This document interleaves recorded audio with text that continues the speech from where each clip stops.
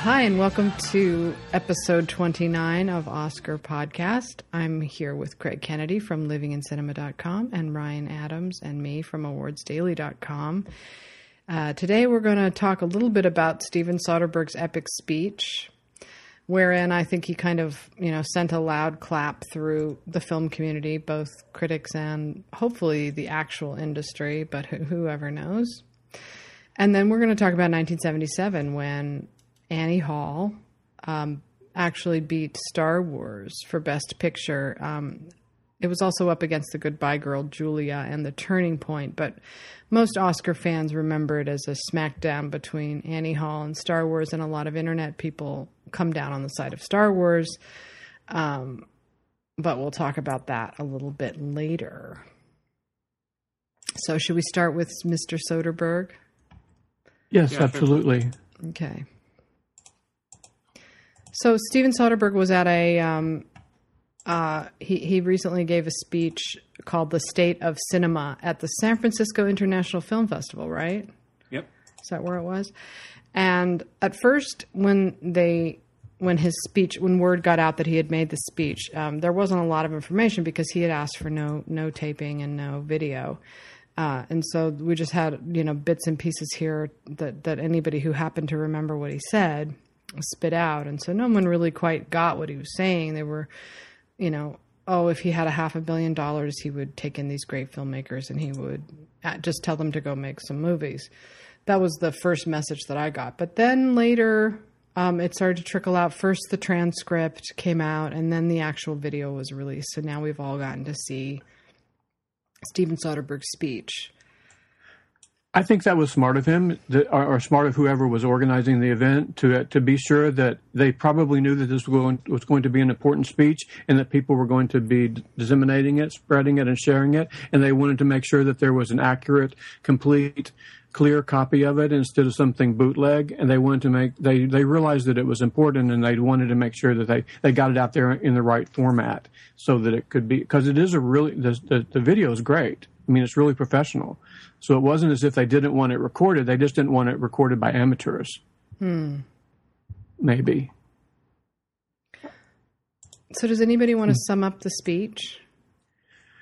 He's kind of all over the place, but it's kind of a doom and gloom scenario about the state of cinema, as he calls it. He makes a distinction between movies and cinema. And cinema is something where it's art-driven and there's an artist challenging themselves and the audience, and movies are more escapism. And he comes right out and says that, there's nothing inherently wrong with escapism, but he fears for the status of cinema. And it's interesting because it sort of ties into what we've been talking about for the last 10 weeks or so as we've been going down the 70s, and we sort of see the end of this golden era coming.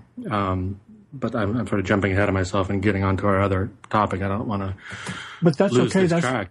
That's why we wanted to talk about his speech in relation to 1977, because 1976 and 77 in the Oscars and in Hollywood does seem like a turning point to us. And Soderbergh is saying that he sees a turning point in the tide turning against artists and filmmakers now. But at the same time, people were saying that in 1977 and 78 too. And it's not as if great movies stopped being made just because Star Wars and superhero movies became predominant.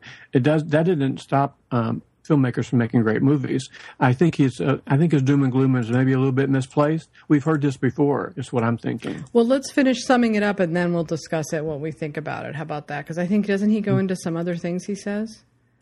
Well, he's talking about, near the end is when he really gets into the meat of it. He's talking about the economics of movies, and he comes up with some pretty disturbing statistics. Namely, the one that stands out to me is that basically 10 years ago, there were fewer independent films. He doesn't actually define what independent is, but he just says there were fewer independent films, but they were thriving in a larger piece of the pie. These days, there are a lot more independent films, but as a whole, they're making a much smaller portion of the overall box office. So fewer and fewer, bigger and bigger pictures are squeezing everything out. And he's talking about the economics of it and how basically if you have a $100 million movie, it still costs around $60 million to market, but it's the same thing for a $10 million movie. You can't just do $6 million for a $10 million movie because nobody will ever hear about it, nobody will ever see it.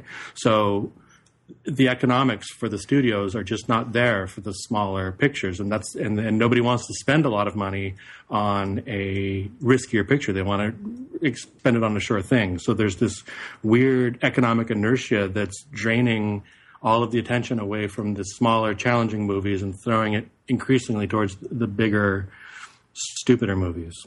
Yeah, I think like to be specific about the numbers. For instance, he said it's not unusual to expect a $100 million movie to make $250 million.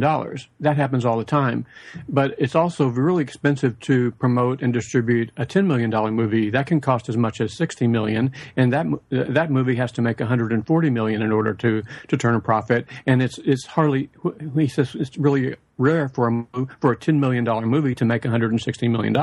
It just doesn't happen.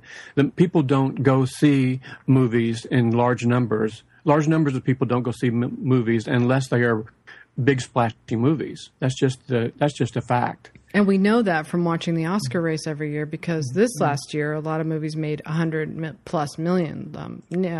Lincoln made 180 million, but that's usually not the case. Usually they don't make. They just crest at 99 million. Sometimes they make 100.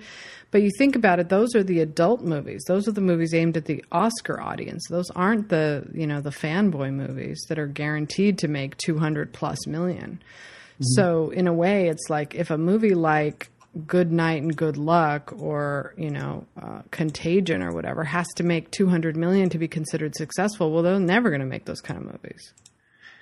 And another thing he was talking about is the fact that the foreign market has become so much more important than it used to be. It used to be 40% of a movie's gross came from foreign markets. Then it was 50, now it's 60. Now it's saying that 70% of a movie's profits come from overseas.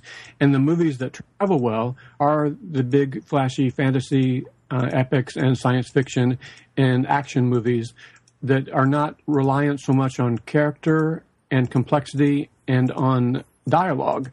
The more movies that rely on dialogue and are confusing they can be confusing to foreign audiences. I have to be careful how I say that, because I know that we have a lot of readers from all around the world, and our readers are really smart people. In order to read and write in English and come to a site and feel confident to contribute as a commenter on a site, you've got to have a pretty good command of English. So I'm not talking about those readers who grew up speaking English as a second language and have no trouble following an American movie.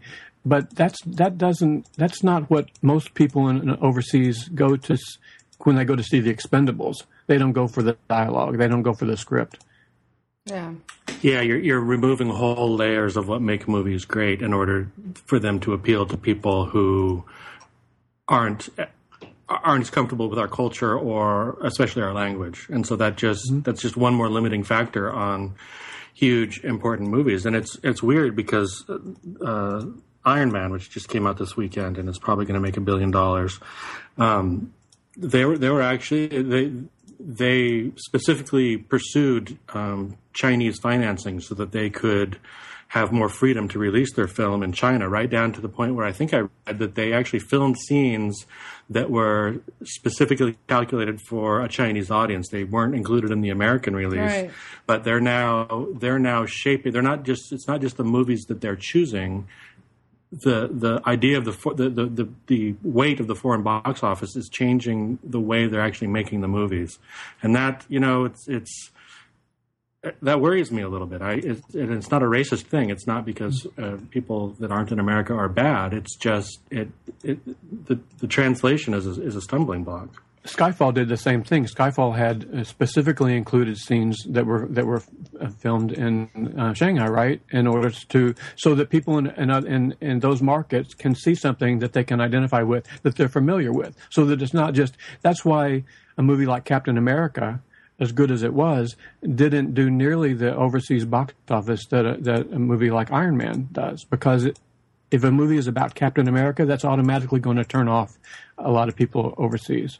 Right, and that's the thing about Captain America is I think, well, there's a lot of people who didn't really like that one very much. I personally thought it was awesome, but it's because it was unique. It was different. It wasn't the same old thing. It had a unique flavor to it, and things with unique flavors are not going to play on a global basis like that. They're going to be more niche oriented, and it's just not going to play. So the fear is that we'll see less and less interesting things and more bland things, which is not good. And he's right when he says that, that this is what their bragging rights are. Their bragging rights are having the biggest movie of the year, box office wise, like I guess The Avengers was last year. But two things I wanted to say, about what he's saying. Did you get the impression that he's mainly just talking about the studio system, and that he's talking about movies that come out of mainstream Hollywood and the studios, the big five families? I think so, because he's talking about where he can get financing from. And he realizes he's encountered the difficulty in trying to even raise $10 million. Because really, what kind of movie can you make for $10 million? It's going to be a pretty basic movie. Yeah, I mean, but to me, it's like he's speaking a slight, and I like when he says, I could be wrong, because I do think to a degree he is wrong in that. I look at the same year that two counterexamples were very prominent, which was Life of Pi, that was one of those big expensive movies that did really well overseas. Didn't do so well here as it did overseas, but that's a complex, interesting, well-written movie. And then Beasts of the Southern Wild sort of shatters everything that he said, because it didn't make a whole shitload of money. And no, it's not a studio bragging rights movie.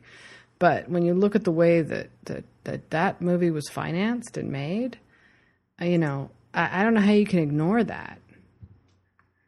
Yeah, you can. And I think he was careful to say there are always going to be exceptions, that he's talking about a trend that he's seeing, that he feels like that the industry is going down the wrong road. There are always going to be exceptions, and those are two great exceptions.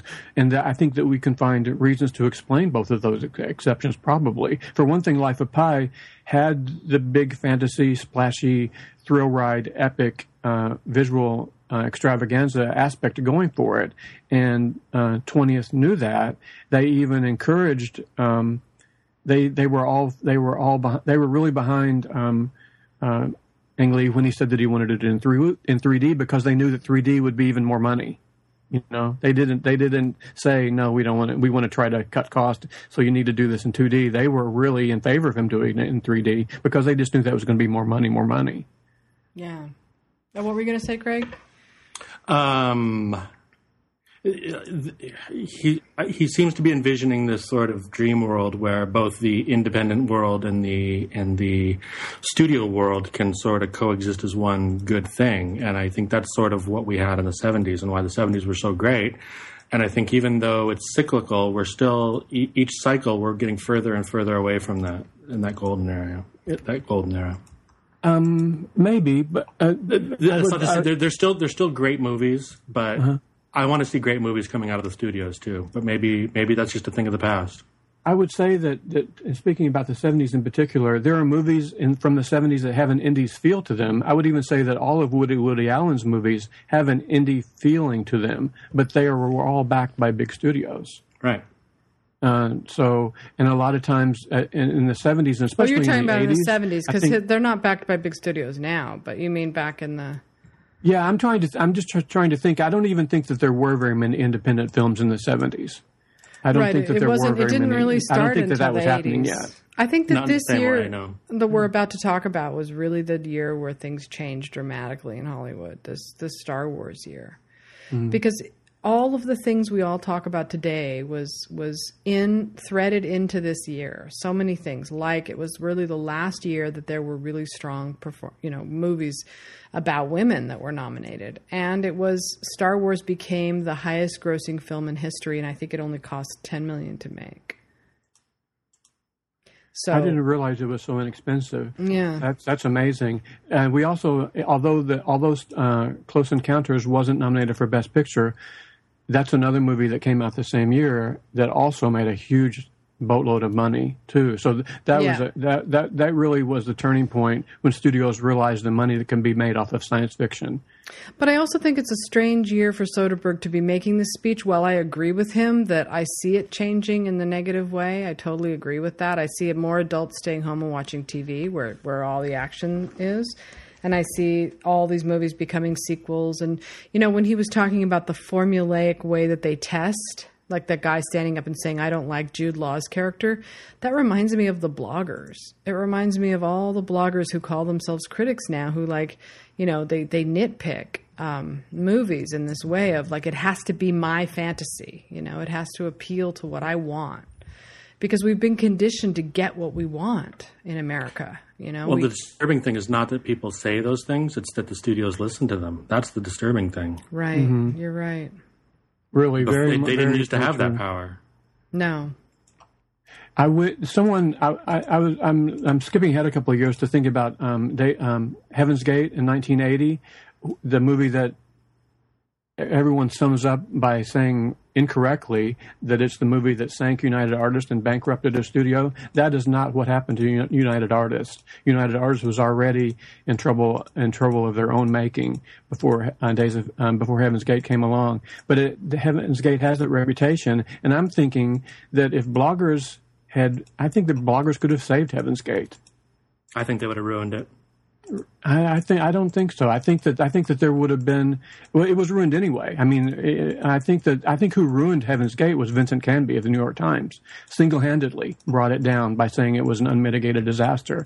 I think he was most irresponsible review in American film history. Maybe. I think that it was all Vincent Canby. It's on his head, really. What's interesting to me is that 30 or so years ago, the guy who made Sex, Lies, and Videotape would have sounded much different than the guy that gave that speech now. He has a similar attitude about maybe the state of things. But back then, 1989 was like the shits as far as movies were concerned. And then rather than sort of making this weird mainstream speech about it, he went out and grabbed a camera and made a movie. And now he's thinking of retiring. And it's kind of sad to me. Yeah, I agree. It's sad, but I also can understand where he's coming from. I mean, a lot of his recent efforts have not been well received. What happened to the last one, which unfortunately did not see, but, even Magic Mike, it's like he tries to do different things and it seems like they just have not been well received. It's like people just want him to do Ocean's movies.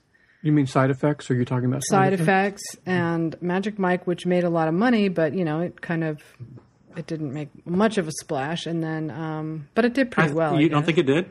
Yeah, I guess it did. It was, I think, outside of the Ocean's movies, it was his most financially successful, and I think most critics even kind of liked it, and it became sort of for at least a couple of months there in the summer, it was kind of the thing people were talking about. Yeah, that's true. I guess you could call that one a success. Yeah. But that wasn't one of his personal projects. That he sort of, I kind of got the sense he just sort of did that as a favor to Tatum Channing or Channing Tatum or whatever those names are. I always mix it up. But I think about I'm sorry, go ahead. No, go ahead. Like Solaris and, whenever he's tried to sort of make more challenging fare, he tends to get less credit and less appreciation than when he makes the more mainstream stuff. God, he used to be such a great filmmaker, though. Traffic. And he still is a great filmmaker, but it would be the same for any movie maker. Even when Spielberg tries to do something more complex, he's not appreciated.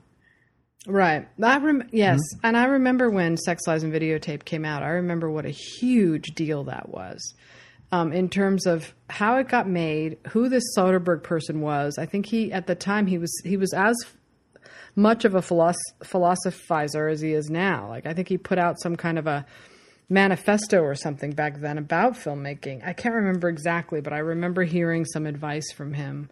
And I think he said something once really brilliantly. I wish I could remember the exact quote, but it was from the 80s. It was something like talent and hard work equals luck. Be ready when it happens, or something like that. Like, he would have made a great film professor, Soderbergh. But Sex, Lies, and Videotape was written and directed by him. And it was unlike anything at that time we had seen. And it was shot by him, and he was behind the camera too. As he is with a lot of his movies, he films them himself, and that's why it sort of bothers me a little. I'm sorry, I don't mean to interrupt. No, that's exactly what I was saying. Like, and he edited them, and I just feel like he was such an auteur then. You know, he just really just had so much fight in him to tell a good story. And I guess in a way, I don't blame him for wanting to leave the hideous film industry as it is now. But I agree with you guys that I wish that he would still have that fight in him and want to tell.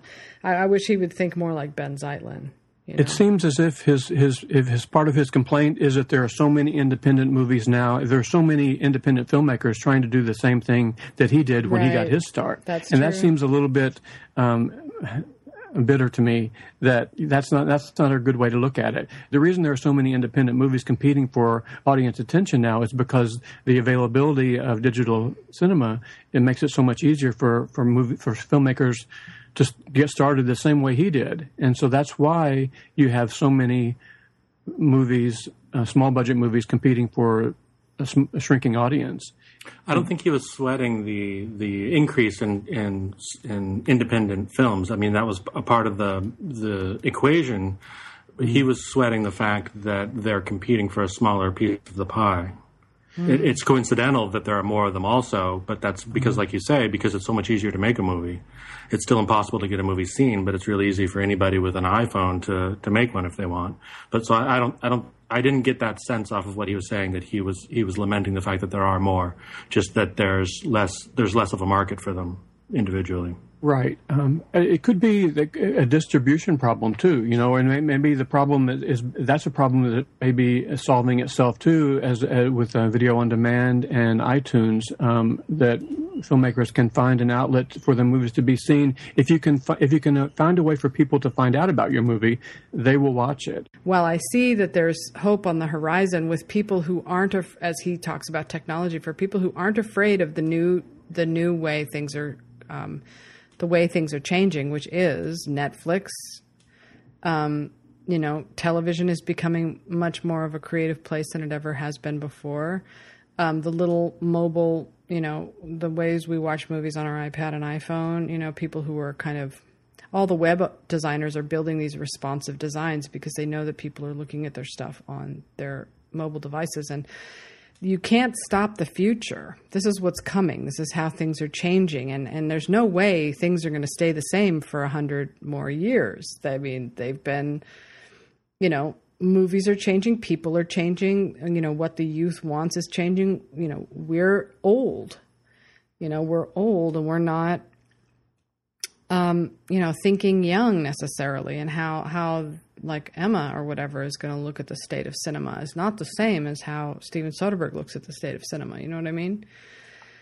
So I understand his frustration. I know that other directors have felt the same frustration. You wonder why David Lynch, for instance, has stopped making movies. And it's got to be because it's not just because he got tired of it. It's because he found it more and more difficult to make the kinds of movies that he wanted. And one point I think that Soderbergh makes that I do really agree with, it's not as if studios are hurting. It's not as if the entertainment industry is hurting. They're raking in a huge amount of money. So you would think that they would make room in their minds and within the corporations to allow some smaller movies to be made and give them more support than they do. If you're going to be making $1 billion, I know they don't care, and that's why. And he knows that's what he's talking about. That's his frustration. Yeah, and that's his frustration, and I'm frustrated by that too. You would think that a movie that makes $1 billion on Alice in Wonderland would be able to spare $50 million to support another director, even if they know they're not even going to make their money back on it. That's the thing, is that art has existed for as long as human beings have existed, and it's going to exist long after movies are no longer the thing that people, you know, do for fun. And entertainment has existed for almost as long as humans have existed, but there was a period there, and we're still in it, but where movies were both. And I see this situation where pretty soon movies are just going to be entertainment again. It was the first. I guess you could argue that novels came before it, but it was one of the first mass audience things that was also art, and that's fragmenting again, and it's going away. There was a 100-year span where where it was the thing, and now it's not going to be. And I picture this future where we're back to individual microscopic art again, and I think, and that's regrettable. It is, because in order to make a movie, you can still make an art film for $10 million, and so you can make an art film for $500,000, like middle of nowhere. But right, who's but hurting it's not going here? to be the same experience as seeing a huge, lavish, big budget movie like Lincoln or like. Well, like that's what I'm saying is that it's a drag. But on the other hand, and I've been having this conversation for 10 years, the one thing holding up quality movies is the film awards race. Ironically, the Oscars, because without the Oscars, you wouldn't have movies like Lincoln and Argo and Life of Pi and all the movies that you see heading into the Oscar race seem like, to me, the only anchor holding up quality in Hollywood. And it's the time where everybody's talking about decent movies. They don't always pick the best one, obviously, and we bitch about it every year when they don't. But it's the one time of year when even people who only see 3 or 4 movies a year know what's going on, and everybody can have this group conversation. I know, so it's ironic that the Oscars are the one thing, to me, that you know, is a symbol for the future of good films in Hollywood. It's weird to me that it turned out that way, because looking back through their history, you know, yes, in the 70s they had a great, you know, run, but for the most part, even in the 70s, as we'll learn as soon as we start talking through this year, in 1977, they've always kind of huddled to the middle. They've always wanted to be, you know, to make money and to have Hollywood be working, and those same idiots are running things now. Maybe this is a segue into 1977, but there is a certain movie that blew people's minds that currently have their hands around the throat of the internet, and it's the fanboys, and it was the movie Star Wars. And that's a bad thing. I think that's part of what's wrong with movies these days, is the people who are driving the conversation began with Star Wars. And I say that as somebody who loved Star Wars when he was a kid, but right. Thank God it didn't win the Oscar that year. That's all I can say, because it would have been the wrong choice. Yeah, and as we head into 1977, a lot of the talk from critics and from Academy members was the rejection of all the things they were seeing in modern entertainment, what they considered to be nudity, violence, and special effects movies. So there was a rejection of that, and one of the reasons they loved that 1977 and the films that were nominated, like The Turning Point and Julia and Annie Hall, was that they were relationship movies. They were stuff about life.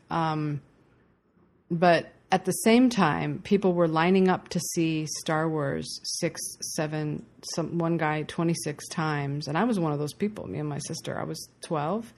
I went back to see it over and over. I waited in line 2 hours to see it, and still to this day know every single line of that movie. But what happened to me was that I changed. I didn't sit in my basement and continue to watch superhero movies and special effects movies, and that didn't become my whole life. Exactly. You discovered boys and life and I discovered boys. Everything outside of that. I went out. I went to college. You know, life changed, and I look at Star Wars and I see it as what it is a great nostalgic moment. You know, but I would also say that Star Wars is a great movie in its own right. I would say that it's that aside from The Empire Strikes Back, that the other 4 movies in the cycles didn't live up to it, and that what it started didn't live up to it. But Star Wars itself is a great movie, and we don't want to denigrate Star Wars as not being worthy of being nominated. I'm not denigrating it, but I am saying that it's not Star Wars' fault that it ruined movies. It's kind of what Sasha said, that she changed, she grew up and outgrew Star Wars, but the studios didn't. They kept trying to replicate Star Wars, and there's a whole subset of human beings who grew up with Star Wars and have been catered to with more Star Wars ever since. They've never gone beyond it. They still have their stormtroopers in the box on the shelf. It's that same exact attitude, and that's, to me, it's not Star Wars' fault. It's how the studios and the audiences responded to it that have been damaging. Because mainly when you think about it, you can't really criticize Star Wars to most people, to that group, to that demographic, because they are fans of Star Wars, meaning they are religious followers. Star Wars is their faith. And you can't criticize their faith. It's like criticizing Christianity. You can't go there. But, and I'm not criticizing Star Wars. I'm just saying that at the end of the day, the movie I dip back into more than any other of those that were nominated that year is Annie Hall. And that's because it wasn't about, it was about something, and it was uncomfortable, and it was funny, and it was, reaching out to the full spectrum of the human experience. It was about relationships. It was about growing up. It was about the time. It was about the 70s, it's about humor. It's about adulthood. It's about self-loathing. It has so much going for it, that movie, that I feel like kind of that it was every movie that won in the 70s somehow I feel was a fluke. It's like, I don't know where these movies came from, how they got made. It was like actual thinking people made them. Thinking people paid money to see them, and they won. You can't predict them and you can't replicate them, and that's what makes them great. Yeah, what is surprising, too, about the movies from, say, 1971 to 1975 is that there weren't a lot of junk made that year anyway. So if you were going to nominate 5 of the best movies of the year, you had a lot of great movies to choose from. There were 15 or 20 great movies in all of those years. And so it would have been hard to find a movie that would have been unworthy from 1972 to 1976. The movies that didn't get in, Saturday Night Fever, which I thought was a great movie. I still think it's a great movie. And Close Encounters of the Third Kind, which had been kept under wraps. And it definitely got more critical acclaim than Star Wars. I think it might have cost more money, but it was definitely not the cultural phenomenon that Star Wars was. It was almost like Steven Spielberg had his moment with Jaws, and now it was George Lucas's moment with Star Wars. But Close Encounters of the Third Kind probably deserved to be nominated that year. It's if you go back to the Spielberg or Soderbergh, sorry, I'm stumbling. If you go back to what Soderbergh was saying about escapism and cinema, I think Star Wars is escapism, and I don't think that's a bad thing, but it is escapism. And I think Close Encounters of the Third Kind is much more challenging and darker and more interesting because of it. It's not as fun of a movie, but it confronts life in a way that Star Wars doesn't. It could never be made today. If you watch it, it's like an hour, it's like Alien, it's like an hour before anything happens. Right.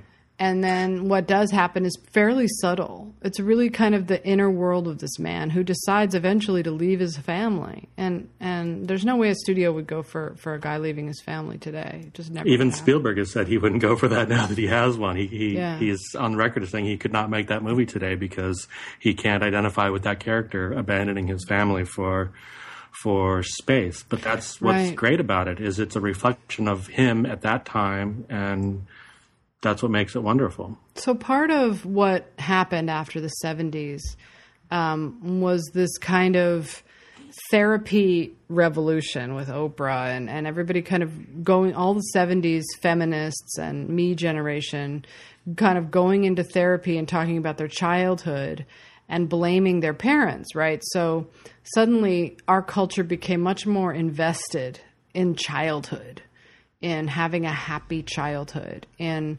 preserving childhood. Being young kind of meant everything in our culture all of a sudden. And so Spielberg's work changed because he wasn't making movies that kind of coddled childhood the way he started to do later. And, as he sort of discovered, who he was and his family and became a dad, and, everybody kind of now coddles the children. And that has in turn affected movies and the way we see movies because, people get so insulted if you portray the truth kind of about how people might feel about parenthood. You can't do that anymore. Everything has to be, celebrating the child and childhood and, oh, you're a good parent and, God forbid you're a bad parent. You can't ever show that, or you have to be punished. And it's not even just about parenting. It's that whole "it takes a village to raise a child" nonsense, where it's no longer just the parent's responsibility to raise children. It's everybody's now. And It goes down to the PG-13 rating, which is another thing that has helped ruin movies, that we're shrink wrapping and sanitizing movies, making them safe for 13-year-olds. Right. And who wants that? And so it becomes, for me, and I'm sure a lot of people like me, because that's why they don't make movies for people like me anymore unless they star Katherine Heigl. But, I have to turn to novels and television to find any sort of substance, because I'm finding less and less of it in the movies. Even with the Oscar movies last year, there was still only half of them that I personally found intellectually stimulating. Silence. I was trying to think of what was nominated, and I know, totally drew a blank. I have so much going on in my mind right now. I don't want to be argumentative, but I would also like to say I can understand why the studios might have felt like that the movies that they were making from 1972 to 1976 or so were leaving out a part of the audience and part of their market that they were pretty much ignoring and preventing from seeing. We talk about the fact that teenagers dominate what the studios make now, and I think that it is true. But I really kind of feel bad for a teenager in 1974 who couldn't find someone to take them to go see The Exorcist. What are you going to go see if you're a kid in 1975? Well, it's interesting. All of the movies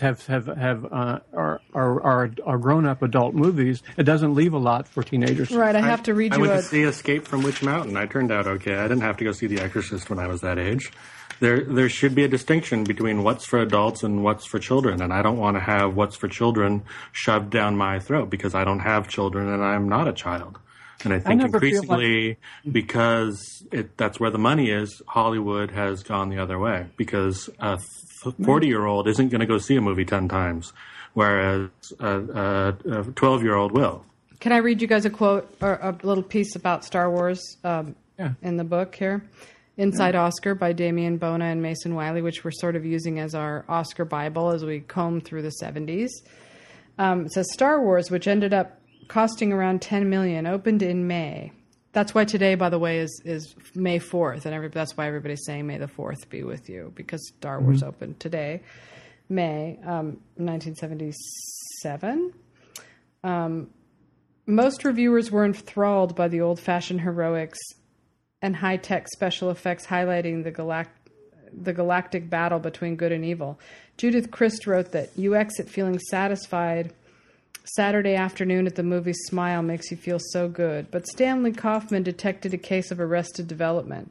This picture was made for those, particularly male, who carry a portable shrine with them of their adolescence, a chalice of a self that was better than, before the world's affairs, in any complex way, sex intruded. Lucas saw it differently. Nobody except Disney makes movies for young people anymore, he lamented. I wanted to open up that realm of space for them. So it's interesting you point that out, because he actually, Lucas actually, wanted to make movies for young people, and he changed the film industry in doing so. And he also made American Graffiti for young people too. He brought. Not only did he make it for teenagers, he was one of the first people who said anything about Vietnam and about the draft in 1972 or 1971, when no studio was daring to even mention that. But it's interesting to me, that one guy's little thing about the future, because that's sort of what movies have become. Exactly. I almost had to ask if he was speaking in the period, or if that was something that was said 5 years ago, because he's basically describing exactly what happened. No, this was written in 1977. That's incredible to me. Mm-hmm. I know. The guy foretold it. I almost wrote it up, put it on Twitter. I almost put it on Twitter. You know what I'm noticing, you guys, as I'm listening to you talk, and I'm glancing back at my notes here for 1977, and I'm trying to think about what changed so dramatically, if I could put my finger on one thing. And it has to do with Star Wars, and Annie Hall, weirdly enough, is that in the 70s, testing and marketing weren't the number one things. They were, I don't even know if they tested. Maybe they were starting to, maybe a little bit here and there, but it wasn't like it is now, which is it's a well-oiled machine. But directors had clout back then, and all the decades before that. They meant something. A Frank Capra even in this, a Herbert Ross or and George Lucas and Steven Spielberg were kind of like the young guys kicking around the studios who they finally let in the door and made these huge blockbusters. But what you're seeing now is a lack of respect for these heavyweights. They don't have the clout that they used to have. They don't have the power. They can't. Their name and their reputation and their Oscar history can't sell an idea. It has to still fall in line with that marketing and fan testing and bottom line for that huge box office. So they'd rather pull in some unknown director that they know can turn in that bottom line than they want to take a director who is already and has a legacy behind him or her. A director can't open a picture, and it's all about opening weekend now. And that's also related to Star Wars. That was the first wide release on opening weekend. They used to platform movies a little bit at a time, and now it's all about opening in 3,000 or 4,000 screens, making all your money in the first couple of weeks, and getting the hell out. And the director doesn't seem to matter. A name director is not going to punch your numbers at all. You'd rather have some punk you can push around and then market the shit out of it and have a simple idea that's easily sold to 13-year-olds. Another thing about the director thing, we talked about so many times before about how on the heels of the 1960s when Andrew Sarris and the Cahiers du Cinema people really started the whole thing about the auteur theory, about the directors being king. That Hollywood wanted to try that out, and they gave it a really good shot in the early 1970s. They gave all these young hotshot directors a chance, and they turned in some really great movies. But then a lot of them, for their follow-ups, failed to keep doing the same thing over and over. For instance, even William Friedkin, who you would think the studios would be willing to give him a lot of leniency after turning something like The Exorcist, he blew it once with The Sorcerer in 1977, the year we're talking about. It was an abject failure and cost a lot of money, and they never gave him another chance for years and years after that. Right, and then Coppola. Look at Francis Ford Coppola. Exactly. It's not Cimino gets the blame for being the director who was out of control and studios didn't want to deal with that anymore. They wanted to take the power away from the director. But it wasn't only Cimino. Coppola went out of control in Apocalypse Now. John Schlesinger really fumbled Day of the Locust. And Hal Ashby went way over budget on Bound for Glory. These directors did some great movies, but studios were beginning to see we can't be giving these guys all this power because they're too risky. Right, and so now the only reason Cimino gets the blame for it is because that goddamn book that the guy from United Artists wrote that everybody read that basically foisted all of the studio's responsibility off and put it on Cimino. And basically Cimino was doing whatever anybody would do if somebody gave him $40 million to do whatever they wanted. Wait, we're saving Cimino. We're saving Cimino. Right. Okay, yeah. But the directors that have really withstood all of this, who are kind of is really Steven Spielberg is one. Martin Scorsese is another, and that's because both of their movies make money, and exactly. Scorsese, didn't really make money with Hugo. Hugo lost a huge amount of money, but he took major strides with technology anyway. He's not afraid of technology. He's not afraid of the way things are moving. He and Ang Lee are really working within the realm of how technology is changing. That's how I look. That's how I see it with these big name directors. And yet, at the same time, if their movies didn't make money, they'd be out. Right. And Scorsese was able to fly under the radar a lot in the 1970s and 1980s because his movies didn't really cost that much. He didn't make the big extravaganzas, and so he didn't have to worry about earning back $150 million. I think that Scorsese did pull back a lot after he made Taxi Driver. I think it might have disturbed him a little bit that he'd made such a violent movie. And then there were the incident I talked about last week about the ex-Marine who went on a shooting spree and then shot himself in that bar. I think Scorsese, for 15 years after that, never made another violent movie. He made some comedies, and he made a musical, and he made some really sort of low-key movies. It was a long, long time before he made Goodfellas and Casino. I'm glad that you brought up The Sorcerer, Ryan, because what you were saying about how it's not the auteurs that really ruined. There was no single auteur that ruined the good thing that the 70s had going. And I would argue that it wasn't the auteurs in general who did, because The Sorcerer's a great movie. I don't know if anybody's seen it recently, but at the time that it came out, it was the follow-up movie from the guy who did The Exorcist, and it starred the guy from Jaws, and it had a title that made it sound sort of exorcisty, and nobody knew what the hell it was. And you're right, it totally flopped. But looking back, history shows that just because it flopped, it doesn't mean it was a bad movie. It was a terrific movie, just like Apocalypse Now is a terrific movie. But of course, the studios don't care about that.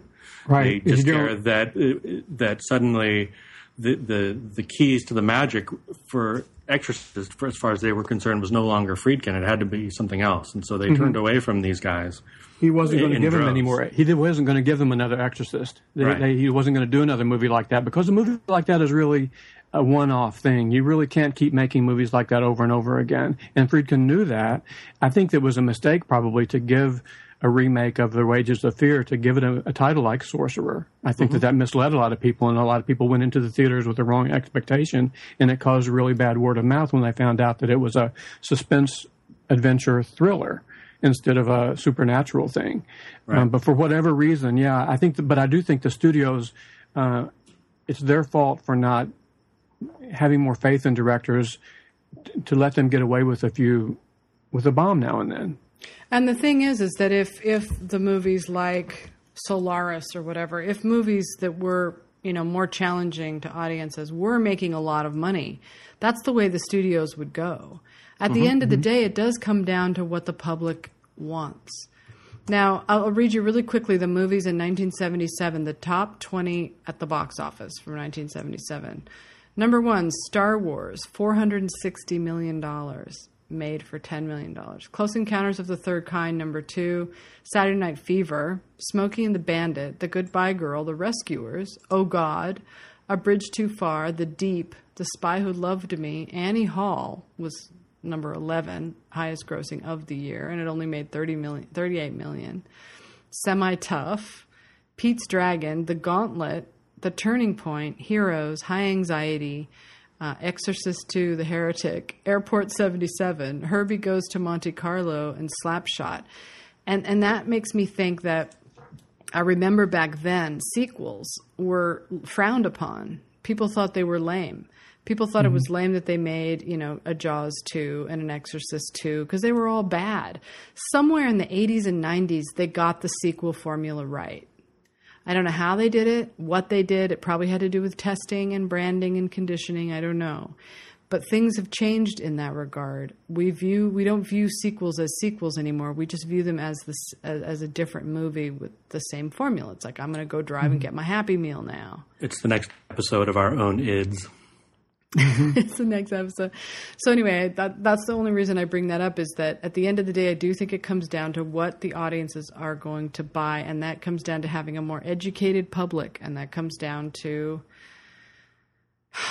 again, to maybe a movie that will blow their fucking minds and change what they want to see and what they want to pay money to see. I mean, it is a snake eating its own tail. There doesn't seem to be a clear answer. But it is important that you point out that movies have always been about making money, and nobody can ever argue against that. Right. When you look at this 1977 and you read about all these different movies, all the movies that were nominated for Best Picture made a lot of money. It was, as we're going through the 70s, The French Connection, The Exorcist, Rocky, Annie Hall, and Star Wars, these are big money makers of the year. It's just that that's what the studios were making. That's what the audience wanted to see. That's those are good examples. Those are examples of movies that did make a lot of money, but there are also examples of Best Picture nominees that did not make a lot of movie, like Taxi Driver, for instance, only made $28 million. But it didn't need to make a lot because it didn't cost a lot. But isn't $28 million a lot for back then, $23 million.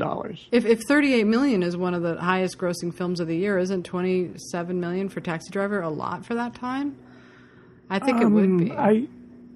The Rocky made $117 million, and Network made $23 million. So it is in the same ballpark, but I'm not sure as far as cost effectiveness because Network probably cost a lot more to make than Rocky. But I think I remember reading in Inside Oscar that one of the reasons Taxi Driver was nominated was because it made money.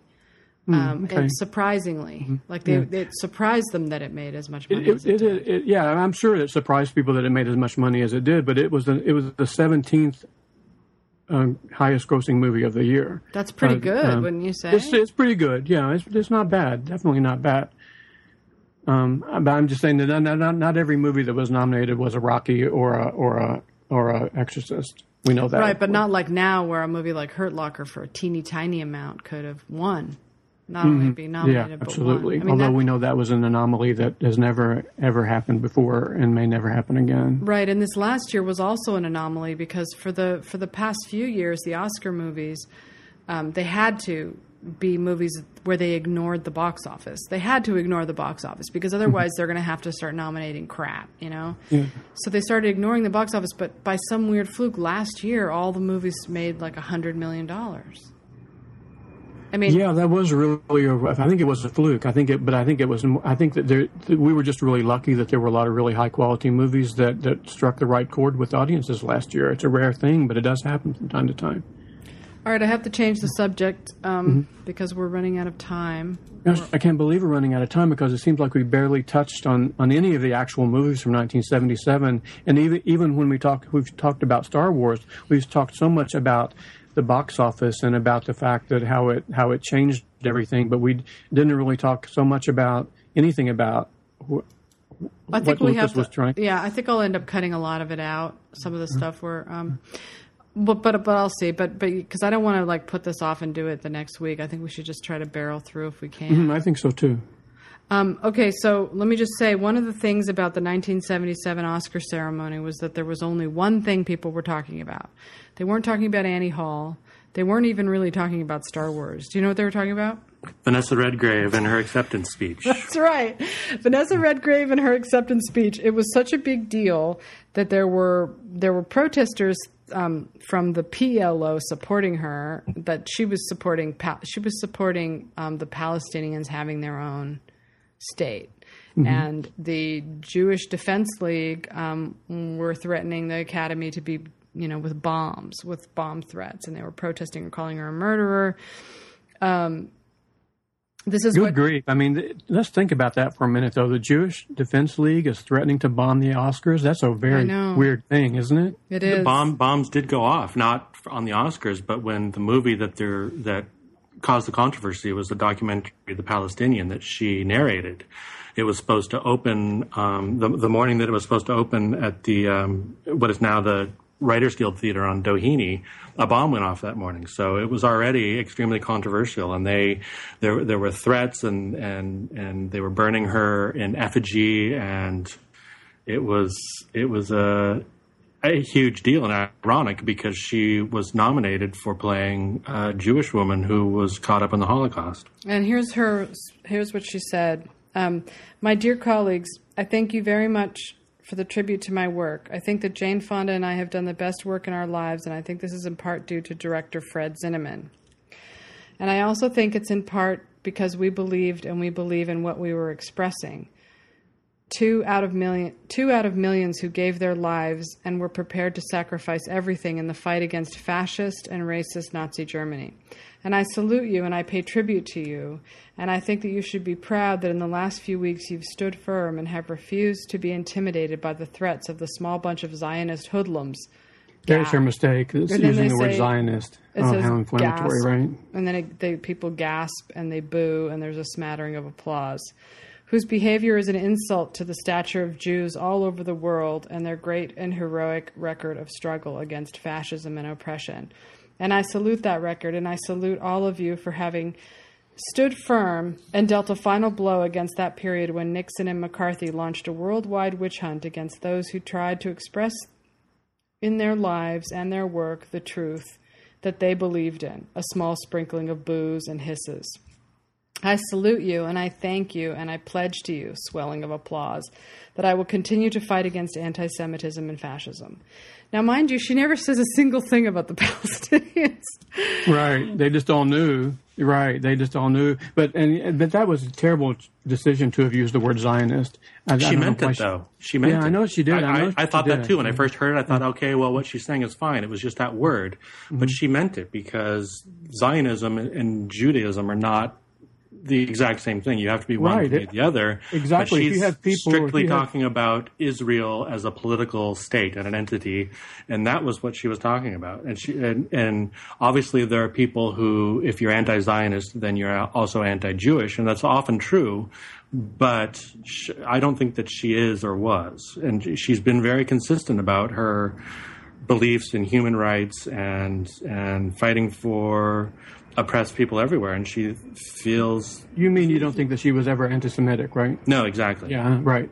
I have to say, this is the first time I've ever heard about the fact that the Jewish Defense League set off bombs in Los Angeles the day of the Oscars.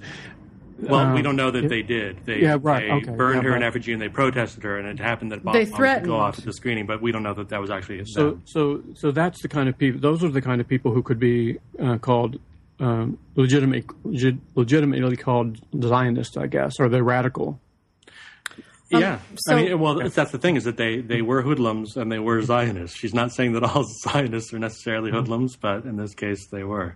All right, so then it gets into the weird area because it turns into a war with Vanessa Redgrave and Paddy Chayefsky, right? Paddy Chayefsky gets up. He's giving out the screenwriting award, and he writes... he says, I would like to say, personal opinion, of course, that I'm sick and tired. This is Paddy Chayefsky, the guy who wrote Network. I would like to say, personal opinion, of course, that I'm sick and tired of people exploiting the Academy Awards, loud applause and bravos, for the propagation of their own personal propaganda, more applause. I would like to suggest to Miss Redgrave that her winning an Academy Award is not a pivotal moment in history, does not require a proclamation, and a simple thank you would have sufficed. I don't know. I don't like that. I don't appreciate that he said that. I think that when you have the microphone and you have the world stage, that you're entitled to say what you want to say. I know that the people in the Academy don't like to hear it. They didn't like to hear what Michael Moore said, but that doesn't mean that Michael Moore should be shouted down either. But it continues on. He says he was proud of the fact that, quote, she tried to speak to me afterward and I cut her dead. And then he says, at the after party, seeing Vanessa make the rounds from table to table at the ball, chatting with the other guests and kissing friends, Paddy steamed. This is disgusting. Vanessa thinks she can get away with anything. How can she have the nerve to come here? I don't appreciate that. How much of his beef is political, though, I'm wondering, and how much of it is just this... he made it sound like he was trying to protect the Academy Awards, but I get the sense that he just had a political difference with her. I don't know. do too. Yeah, I think so too. You know what? In contrast, I wasn't going to bring this up. I didn't know if we would have time, and it seemed like a little bit too much of a tangent. But, of course, Julia is about Lillian Hellman and her relationship with Dashiell Hammett, and about her friendship with a woman named Julia, who was an anti-Nazi activist in 1934. And Jane Fonda played Julia. It's a really respected movie. It won the BAFTA Award for Best Film in 1977. It was nominated for 11 Oscars. So it was a highly respected movie. And it was released in October of 1977, I think. And in March of 1977, at the 1977 Academy Awards, the presenter for Best Documentary was Lillian Hellman. Lillian Hellman was invited to present the Oscar for Best Documentary. Harlan County, USA won that year. But let me just read you really briefly what Lillian Hellman said in 1977, just 5 months before Julia was released. She takes the stage. Nobody expects her to make a statement. They think she's there to present the Oscar and she's not going to do anything else. But she says, I was once upon a time a respectable member of this community. Respectable didn't necessarily mean more than I took a daily bath when I was sober. I didn't spit except when I meant to, and I mispronounced a few fancy words of French. Then suddenly, even before Senator Joe McCarthy reached for that rusty, poisoned axe, and I and many others were no longer acceptable to the owners of this industry. They confronted the wild charges of Joe McCarthy with the force and courage of a bowl of mashed potatoes. I have no regrets for that period. Maybe you never do when you survive. But I have a mischievous pleasure in being restored to respectability tonight, understanding full well that the younger generation who asked me here tonight meant more by that invitation than my name or my history. Wow. And it's especially interesting because she, as somebody who fought so hard against McCarthy, that McCarthy's name was invoked in what's her name's speech, in Vanessa Redgrave's speech, comparing the people who were reacting to her as being McCarthyist. Right. 2 years in a row he was mentioned. And she had a profound effect on Lillian Hellman's life and on Dashiell Hammett's life and on so many people who were blacklisted in Hollywood in the 1950s, which was a really shameful thing for the industry. And for Lillian Hellman to come back and triumph in 27 years later and to really put the Academy in their place by having them sit and listen to that. And I'm not sure what the reaction was. I'm reading this off of Wikipedia. So she may have been booed that night. But I believe that people have a right to say things like that at the Oscars, whether or not the Academy wants to hear it or not. They're so silly. You can YouTube Vanessa Redgrave's speech. I would encourage everybody to listen to it themselves. It sounds a little different than the way it reads. At least it did to me. Yeah, it's very much more defensive, I think, when you hear her saying it. So also they were saying back then, Time Magazine, this is what being a loudmouth and a shrew and a bitch about feminism can do. This is the kind of change it can make. Because in 1977, Time Magazine noted that a determined trend spotter can point to a handful of new films whose makers think that women can bear the dramatic weight of a production. Newsweek also picked up on this trend with a cover story called Hollywood's New Heroines, and People decreed in 1977 will be recorded as the year the holdout state of Hollywood finally ratified the Equal Rights Amendment. So it made a difference. It really did, and all of the backlash against feminism, I think, had a negative impact on women in Hollywood. But they were still complaining about the depiction of blacks and African Americans. The Blacks in Media Broadcasting Organization, called BIMBO, a representative told Daily Variety that the Academy Awards show, quote, adds to racism, segregation, and totally negative image of blacks while honoring the white glory, success, and superiority. And then finally, the last thing I want to say from this book, Woody Allen skipped out on the Academy Awards to go play his regular Monday night gig at Michael's Pub, and he didn't find out till the next day he won, and he said, "I know it sounds horrible, but winning an Oscar for Annie Hall didn't mean anything to me. I have no regard for that kind of ceremony. I just don't think they know what they're doing. When you see who wins those things or doesn't win them, you can see how meaningless the Oscar thing is."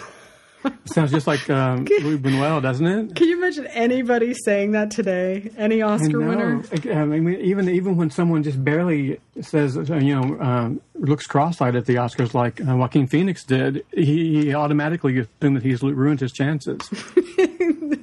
But the Academy didn't hold it against him. They certainly nominated him many more times after that, and he won Oscars after that. Well, and they didn't hold it against Vanessa Redgrave either because she won. Right. You'd think that that would have kept them from, unlike Catherine, you saw what happened to Catherine Bigelow by contrast. Mm-hmm. Mm-hmm. So, because now it's different. Things are different now. The money really does control things. Although, speaking about Julia and speaking about the fact that back to Soderbergh to try to maybe tie some of this together about how Soderbergh thinks that studio executives don't know anything about making movies now. Fred Zinnemann, directed Julia, who had directed From Here to Eternity. He directed A Man for All Seasons. I think his 4 or 5. He directed High Noon. So his 4 or 5 most famous movies were nominated for a total of over 50 Oscars. Fred Zinnemann himself won 4 Oscars. The famous story about Fred Zinnemann, and he goes to see a studio executive in the 1970s to talk about getting financing for a picture, and there's some young hotshot executive who doesn't even know who Fred Zinnemann is, despite the fact that his movies have been nominated for 50 Oscars and he's won 4. So the studio executive leans back and says, "Okay, Mr. Zinnemann, can you tell me a little bit about your career? Like, what have you done recently?" And Zinnemann says, "Sure, you go first." Wow. I love it. Can you imagine? I know, oh really. God. That's a really famous story. It's I wanted to try to find a way to squeeze that in, so I'm glad we had an opportunity. I kind of feel like that sums up what it's like now in Hollywood. Yeah. This is tangential, but it's both Fred Zinnemann and Julia, which was the big nominated film. Did you read, Ryan, what he had said about that movie and about Lillian Hellman after he made the movie? No, I don't think I'm familiar with that, no. I wasn't aware of this, but apparently it's controversial about whether Lillian Hellman's story on which it was based was even true or not. And he decided that it wasn't. And he said, he did an interview with Cineast magazine, and he said Lillian Hellman wrote a book called Pentimento, with chapters which supposedly dealt with her life. And a short story called Julia, she wrote about a woman she knew and had helped in Germany, which was not true. Lillian Hellman, in her own mind, owned half of the Spanish Civil War, while Hemingway owned the other half. She would portray herself in situations that were not true. An extremely talented, brilliant writer, but she was a phony character, I'm sorry to say. My relations with her were very guarded and ended up in pure hatred. Oh, my When God. did he write that? Do you have any idea when he said that? I don't know offhand, but I know that there was further controversy. There was somebody that Hellman disagreed with that was writing stuff about her lying, and there was this huge lawsuit that she was involved in involving Dick Cavett and a bunch of other people right up until the time of her death about whether or not she was writing the truth. I don't know. I'll have to go back and look to see. It came from a book of interviews that he did, and I don't remember when the date was.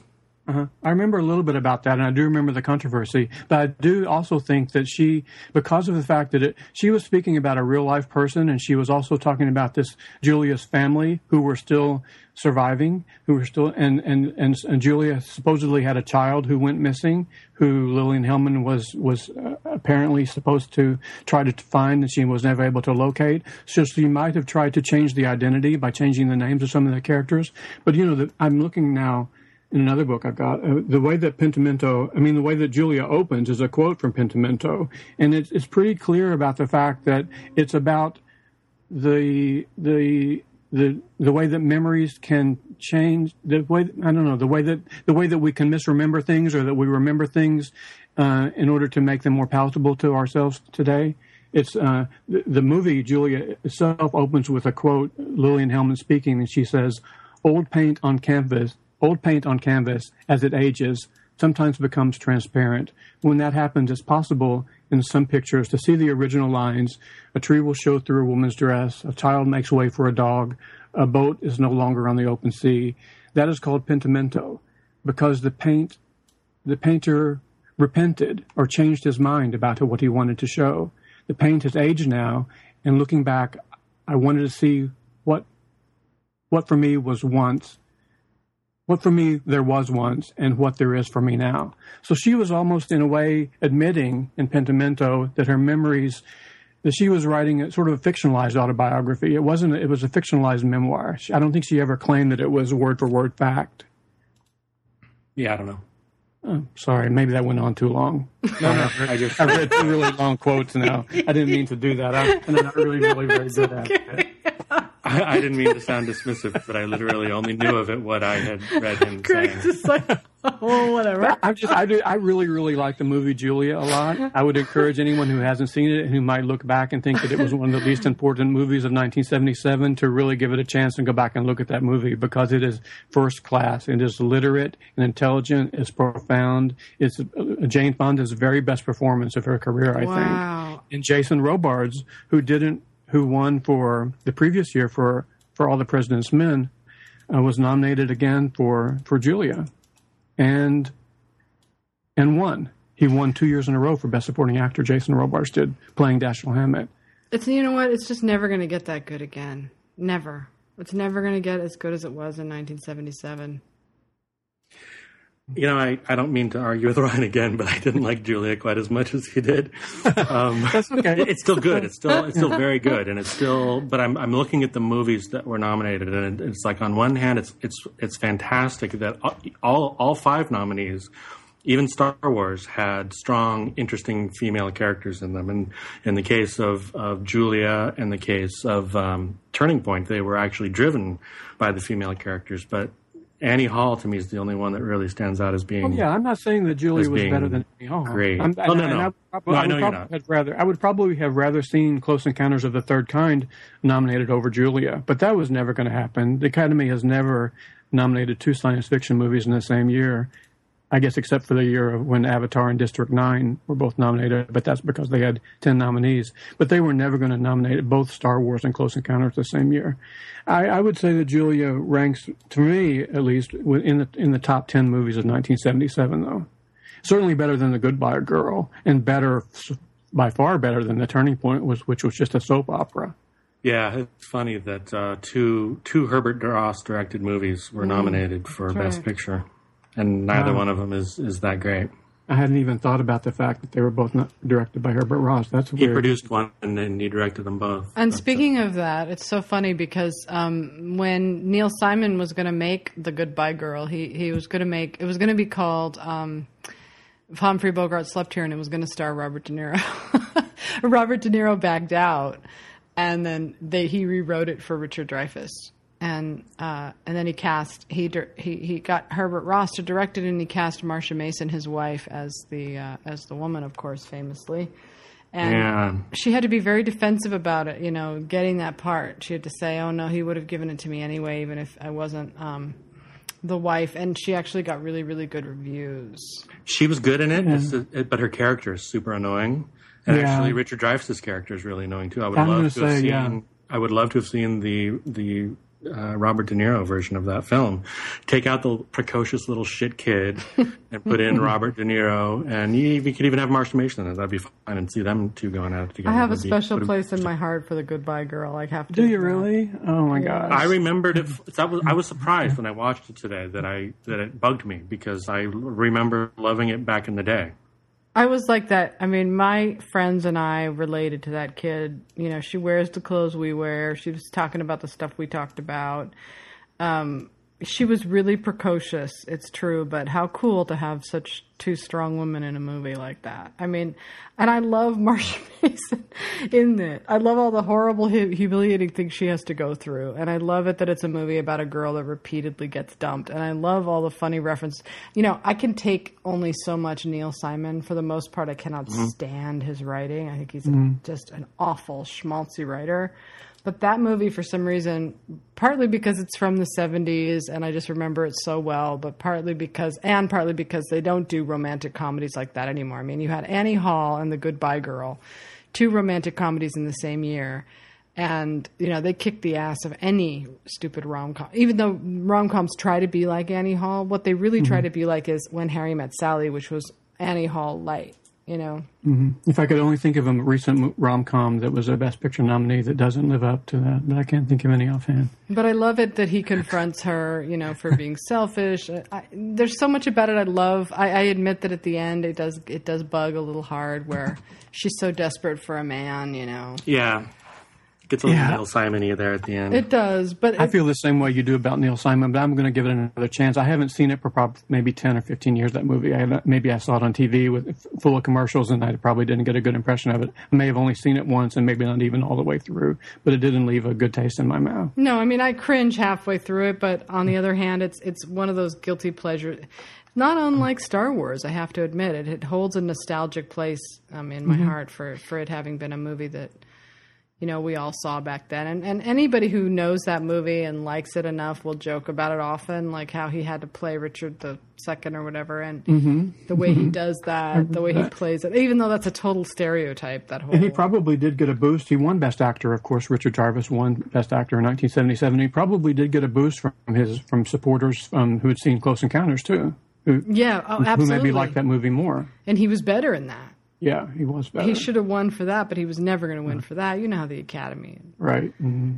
But yeah, I mean, he beat. I mean, that's why Richard Dreyfuss prevented Annie Hall from clearing the table, right? Because Annie Hall won everything else that year. And Woody Allen is one of the few people who might have actually won that Oscar for actor as well as director, and it was the first movie since Citizen Kane that got those nominations.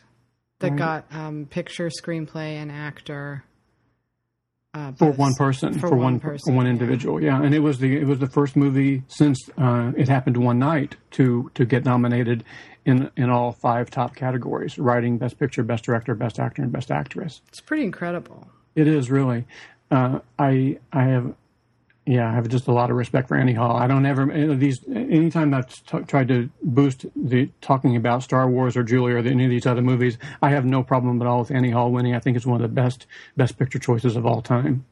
And it's interesting too when you think about Annie Hall, the way that Woody Allen faces the camera and talks directly to the camera, how and the fact that he was a stand-up comedian, how much that resembles what Seinfeld did in Seinfeld and what Louis C.K. does in his program with the stand-up thing, the way that his stand-up intermingles with the story that he's telling about his own life. Yeah. Seinfeld and Louis C.K. do the same thing that Annie Hall did. Well, it was like these guys, they set up the film schools, the various film schools. That Spielberg, Woody Allen, George Lucas, and Martin Scorsese really were they gave birth to whole generations of filmmakers who followed in their footsteps. Almost every young filmmaker you can see, you can put into one of those categories that followed one of those directors. And Woody Allen, he revolutionized film and the way men saw themselves and, the romantic comedy. I mean, he made the little, the Jewish schlub interesting and sexy, And nobody had really done that before to that degree, but he was so funny. I mean, that movie is so funny. It's still funny. It's laugh out loud funny. And even after seeing it 10 times, you still are it takes your breath away how funny it is. I know. He's like, he stopped doing his, what's the problem, Alfie? The universe is expanding. Well, how is that your business? How is that your business? Well, if the universe is expanding. What's the point? And it's funny. I'm not a morose type. I'm not a depressive character. I was a reasonably happy kid. I guess I was brought up in Brooklyn during World War II. He's been depressed. All of a sudden, he can't do anything. Why are you depressed, Alvy? Tell Dr. Flicker. It's something he read. Something you read, huh? The universe is expanding. The universe is expanding? Well, the universe is everything. And if it's expanding, someday it will break apart, and that will be the end of everything. What is that your business? He stopped doing his homework. What's the point? What has the universe got to do with it? You're here in Brooklyn. Brooklyn is not expanding. It won't be expanding for billions of years yet, Alvy. We've got to try and enjoy ourselves while we're here, huh? It seems like Woody Allen people break into a couple of camps where there are people who prefer his serious movies, and then there's other people who prefer his earlier zany comedies. And Annie Hall seems to be the one movie that all of his fans can sort of rally behind. It's got the funny, but it also has the more serious, real life themes at the same time. Woody Allen's movies in the early 70s are a little bit too slapstick for me. They're a little bit too absurd. They're almost they verge on Monty Python almost. But Annie Hall was a turning point for him. He started to get a lot more literate and a lot more intellectual after Annie Hall. I would say that I fall into the camp where I really prefer his serious movies, even the movies that are straight up dramas like Interiors and Crimes and Misdemeanors. I don't even really consider to be a comedy. Those are my favorite Woody Allen films. Yeah, same here. But I feel like every one of his movies has something of value in it, even his really, really shitty ones. Just a moment here to shout out to Gordon Willis, cinematographer for Annie Hall, who was introduced to Woody Allen by Diane Keaton because she knew him from The Godfather. And the fact that Gordon Willis was a cinematographer on so many fantastic movies from the 70s. I mean, when you think about that he shot All the President's Men and both Godfather films and The Parallax View and Annie Hall, and that he was a cinematographer on almost all of my favorite Woody Allen movies, Manhattan and Annie Hall and Interiors and Zelig and Purple Rose of Cairo. He shot all of those. Oh, he's so amazing. I happen to be reading Diane Keaton's biography right now, Then Again, that she wrote. And you'd be stunned at how many. I mean, everybody knows that he got Annie Hall from her. I mean, that's common knowledge. And everybody knew it in Hollywood too, right? They knew about they knew that it was autobiographical, but I am a total Woody Allen ophile. I know every single line to Annie Hall, and I felt like I was Annie Hall in high school. Did you dress like her? I dressed like her for years. People will still make that association now. People who know me now still make that association that I was like Annie Hall. But that's how much. I mean, and I wasn't the only one. Of course, a lot of women felt that way, but I especially felt that way because I did feel like I was a lot like her. She grew up in California. You know, she was kind of a pothead. She was sort of ditzy. She was self-educated. You know, so many things we had in common. But in the book, like, she has that brother. She has Dwayne, Albie. You know, right. Sometimes when I'm driving at night.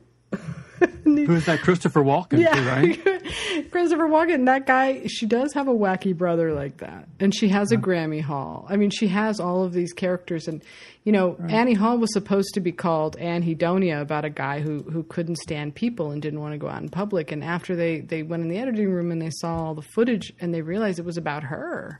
Mm-hmm. It was about Annie, and so they recut it to make it. I think anhedonia means the inability to experience pleasure. Yeah, yeah.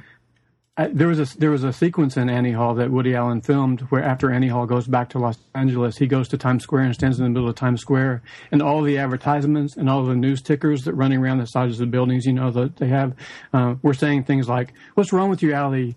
What's wrong with you, Albie? Follow her. Go get her. You know, what are you waiting for? Don't let her get away." Oh. And he watched that footage, and he hated it so much that he took the film reels and he took them up to the Newark Reservoir and threw them in the reservoir. He hated that sequence so much because it just didn't fit. You know, he took a lot of chances in Annie Hall. The thing with the animation and the split screen. Oh my God, it's so speaking free. Directly to the camera. So inventive. It's so inventive. And you know, at the end where he goes, you know, he's showing his play and she says, "Wait, I want to go with you. I love you." He makes a joke about that. He's like, "Oh, if life, you know, if that was how life was." And of course, that's what movies are now. Movies do that now. Romantic comedies do those endings, and they without shame, you know. Right. That's the thing about Annie Hall. It's really a kind of a downer ending because he doesn't get the girl. That's just one of the rare rom-coms where the guy doesn't end up with the girl. Is another thing that movies stopped doing in the 1970s, leaving you when the lights come up with a downer ending. Movies wanted to begin to give you the happy ending for everything. And I think studios saw that in Star Wars and audiences did too, the way that people cheered at the end of Star Wars when the good guys triumphed, you know, and Hollywood didn't care. I mean, if it's a Wookiee who lives happily ever after, they're happy with that, you know. Let's do more of that. Wookiee. Romantic comedies today are made for the people who don't end up with the girl, which is most of us. Oh, gosh. Whereas a movie like Annie Hall has the balls to show you the reality of it. And 9 times out of 10, you don't end up with the right person. That's right, and it's so much more realistic, and it means, you would think it would mean so much more to people who've actually lived through more relationships like that, because almost everybody has more failed relationships than they do relationships that succeed, and so you would think that people would want to see movies about that, but they don't. We use a large vibrating egg. Well, it's surprising to me. I'm sorry, No, never mind. It's surprising to me that Woody Allen himself doesn't like Annie Hall that much. It's not his favorite because it's not the movie that he had in his head. He can't see that it's a great movie because it's not the movie he wanted to make. Right. Even though it worked out all right, but it's just not his personal favorite. Do you know what he does say is his favorite movie? Is it Interiors? Or my little anecdote would be awesome if I did know that, and I do not. I think he's never really been satisfied with his work overall. No, he's never been satisfied with anything. That's what's driven him all of these years. That's what makes him great. If you ask him if his work is any good, he'll say no, it's not. Right, I've read that about him too. That almost every movie that he finishes, he wants to be divorced from it. And they never turn out the way he expects them to, and he's dissatisfied with all of them. It's amazing, isn't it? He doesn't think that's the brilliance of his line about the universe expanding. He could have just had an orgasm, and his brain would go to the universe expanding, and it would ruin everything because there's always something to be worried about. Or he says, as Balzac said. As Balzac would say, there goes another novel. I love that line. As Balzac said. But it's true. He's sort of flatline in that way. But he's smart enough, that's because he's so smart. He's smart enough to know that, you know, to him, you know, greatness is Ingmar Bergman and Fellini, you know. Mm-hmm. He doesn't see how great he is. He's always figured he's playing a role, that when he's that funny and Woody Allen guy, he's playing a part. That's not really who he is.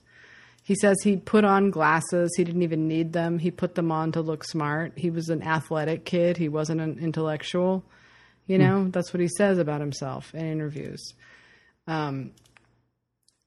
Is it true? I don't know. You know, what's true? What does that mean? You know, this is his interpretation of who he was. He says he wasn't the schlub that he portrayed himself to be. So I think that for many of us, Woody Allen fans, we believe we were watching Woody Allen in those movies. And that's I've always felt that. I mean, the line between Alvy Singer and Woody Allen and Annie Hall is so blurred in my mind that I wouldn't know how to separate the reality from fiction. And I do feel like that when you see Woody Allen in interviews on Dick Cavett or the other in-person interviews, he does come across pretty much like he does when he's playing his character on screen. But is that him or is that shtick? Because by the time we started seeing him in interviews, he was a performer. He was doing a character. And was it a character or was it him? That's the weird thing. You don't know. It's his persona. He says it's not him, but maybe he's just saying that. Maybe that's part of his act. You don't know. Yeah. Man, I love him.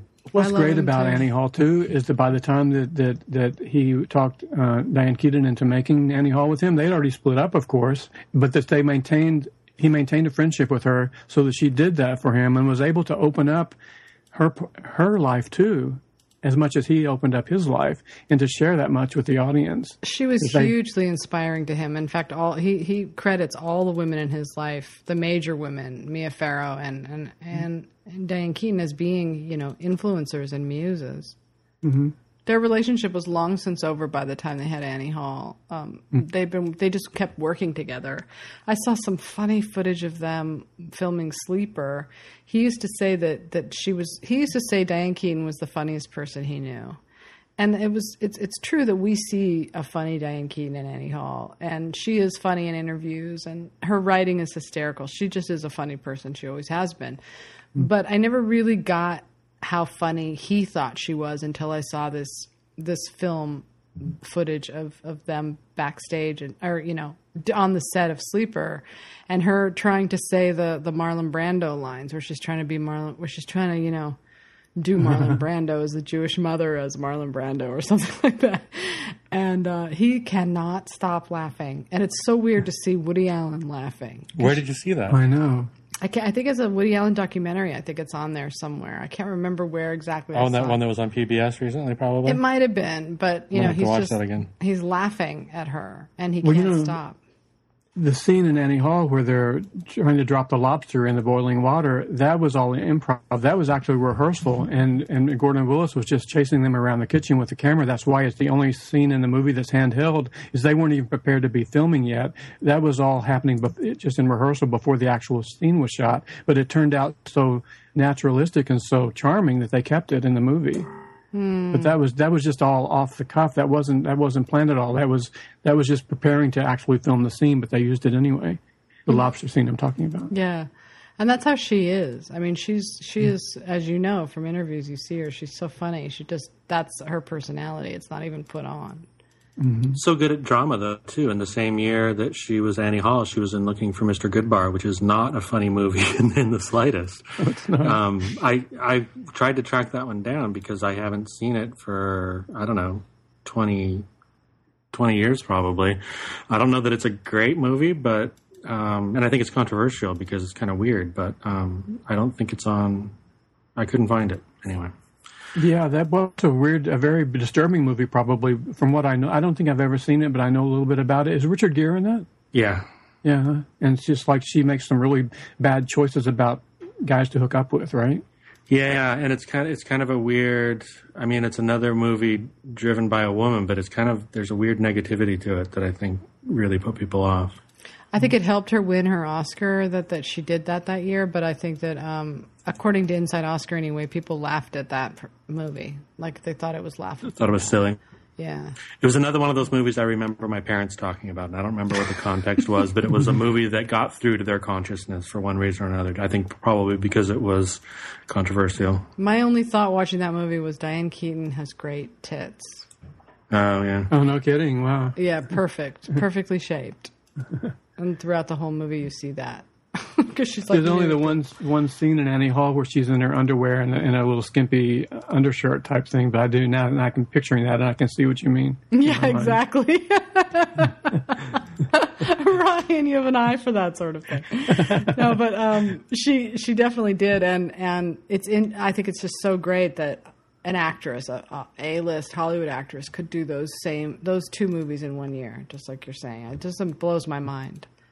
You know, I mean, imagine any actress doing Mr. Goodbar today. Can't even think of any that would do that would go there. Maybe Rooney Mara might. Who? Probably Rooney. a movie like Fatal Attraction and Basic Instinct would never have been made without looking for Mr. Goodbar. Yeah, probably. I like thinking about how movies that are made, even if they don't succeed on their own, they sometimes are the roots or the precursors for movies that follow them, that were able to follow in their footsteps because they open the door to certain subjects. Right. Well, there was a lot of talk about aggressive women having to always be the bitch in movies. Mm-hmm. And I think starting with the 80s, I'm kind of still formulating my theories about this. I hope that I at some point can come to a conclusion. But women started getting punished in movies for sexuality, and it really did start in the 80s for promiscuity and sexuality. And so it's just always been a complicated relationship. And Mr. Goodbar, looking for Mr. Goodbar, I have to watch it again, but as I recall, her sexual promiscuity leads to her demise, doesn't it? Right. I'm pretty sure she doesn't end happily in that movie. Another thing, even though we look at the 1970s as being really open-minded about sexuality, at the very beginning of the 70s, in 1969 and 1970, John Voight wins for Midnight Cowboy and Jane Fonda wins for Clute, both playing prostitutes. So, I mean, that might have been open-minded about sexuality, but it certainly didn't show sexuality in a way that could be watched as a role model or something that you would want to a life that you want to lead yourself. Right. And I think with the Academy, the demographic was as it is now, which was, older white men. And I think that, the change didn't really come the way we would all like to see it. But at the same time, they couldn't ignore the strong women roles that were being offered up that year. They just couldn't ignore them. Feminism was an idea that might have been in magazines and in the media a lot more than it was actually accepted across the country, and especially in Middle America. I'm not sure how much feminism was really a thing outside of the coasts, and they might have tried to make movies to jump onto the idea of it and onto the trend, but when they found out that those movies weren't really selling the way that they thought that they might, they stopped making them. They stopped supporting it. It's funny that even though feminism and gay rights and Stonewall riot and everything all started around 1968, that it was feminist movement that the movies were able to feel comfortable picking up on. But there were no gay movies in the 70s at all. No, and in fact, I don't know if it's because Damien Bona and Mason Wiley were gay that they point this out, but there are often homophobic slurs that never get called out. For instance, Sylvester Stallone, when he made Rocky, he said something like, this isn't a limp-wristed, movie for, limp-wristed men or something. This is a man's movie or something like that, like some horrible That's right. comment. Even within the movies themselves, there were slurs that are shocking to me. I mean, I think that, but I don't really appreciate too much in Annie Hall when they're talking about the Truman Capote lookalike guy. That gets under my skin a little bit. But that was Truman Capote, though. Was it? That's really Truman Capote. Was it? I don't remember that. I don't remember that it was. No, it is. That's Capote. the joke when he says it's the Truman Capote because they were friends. It's totally Truman Capote. Never mind. You'll have to cut that out because that makes me look like an idiot. I don't remember that about the movie. No, but I think that you're onto something there. I do. It's either Annie Hall or another Woody Allen movie where gay men are made fun of in that way of like that. It's just accepted. And I read something about this year too, and I wish I could remember exactly what it was, but it was something really blatant. Yeah, there's just a lot of things. Was it the Richard Dreyfuss, Richard III thing? No, but that is one. Some for comment. sure. Another thing, isn't it? Yeah. That's for sure something. That was definitely the guy, that director, was portrayed as a total flamer. Yeah. But no, there was something in the Inside Oscar. I wish I could remember, because I know as soon as we hang up, I'm going to remember it. But I wanted to bring it up in consort with the Rocky thing. Right. But it was just kind of accepted. You could say things like that in movies and get for a laugh that you wouldn't be able to get away with today, because there would be such an outcry that it would be not. It's not cool to do that anymore. It's not cool to mock gay people anymore, like it was in the 1970s. Just like it's not cool to mock black people anymore. You know, it's the same kind of thing. But you see in these old movies that you see it pop up, and you're just like, wow, it really hits you. You know. Mm-hmm. At least Star Wars had a gay character, C-3PO. C-3PO. But I'm trying to think of, I wish I could remember. Maybe I'll just do a quick flip through and see if I can find it in my notes. But it was pretty remarkable what was said. Anyway, you guys talk, and I'll see if I can find it. What other overlooked movies from 1977 do you like a lot, Greg, that we didn't talk about yet? The only one I came up with was The Sorcerer, and I already talked about that one. Mm-hmm. That was pretty much.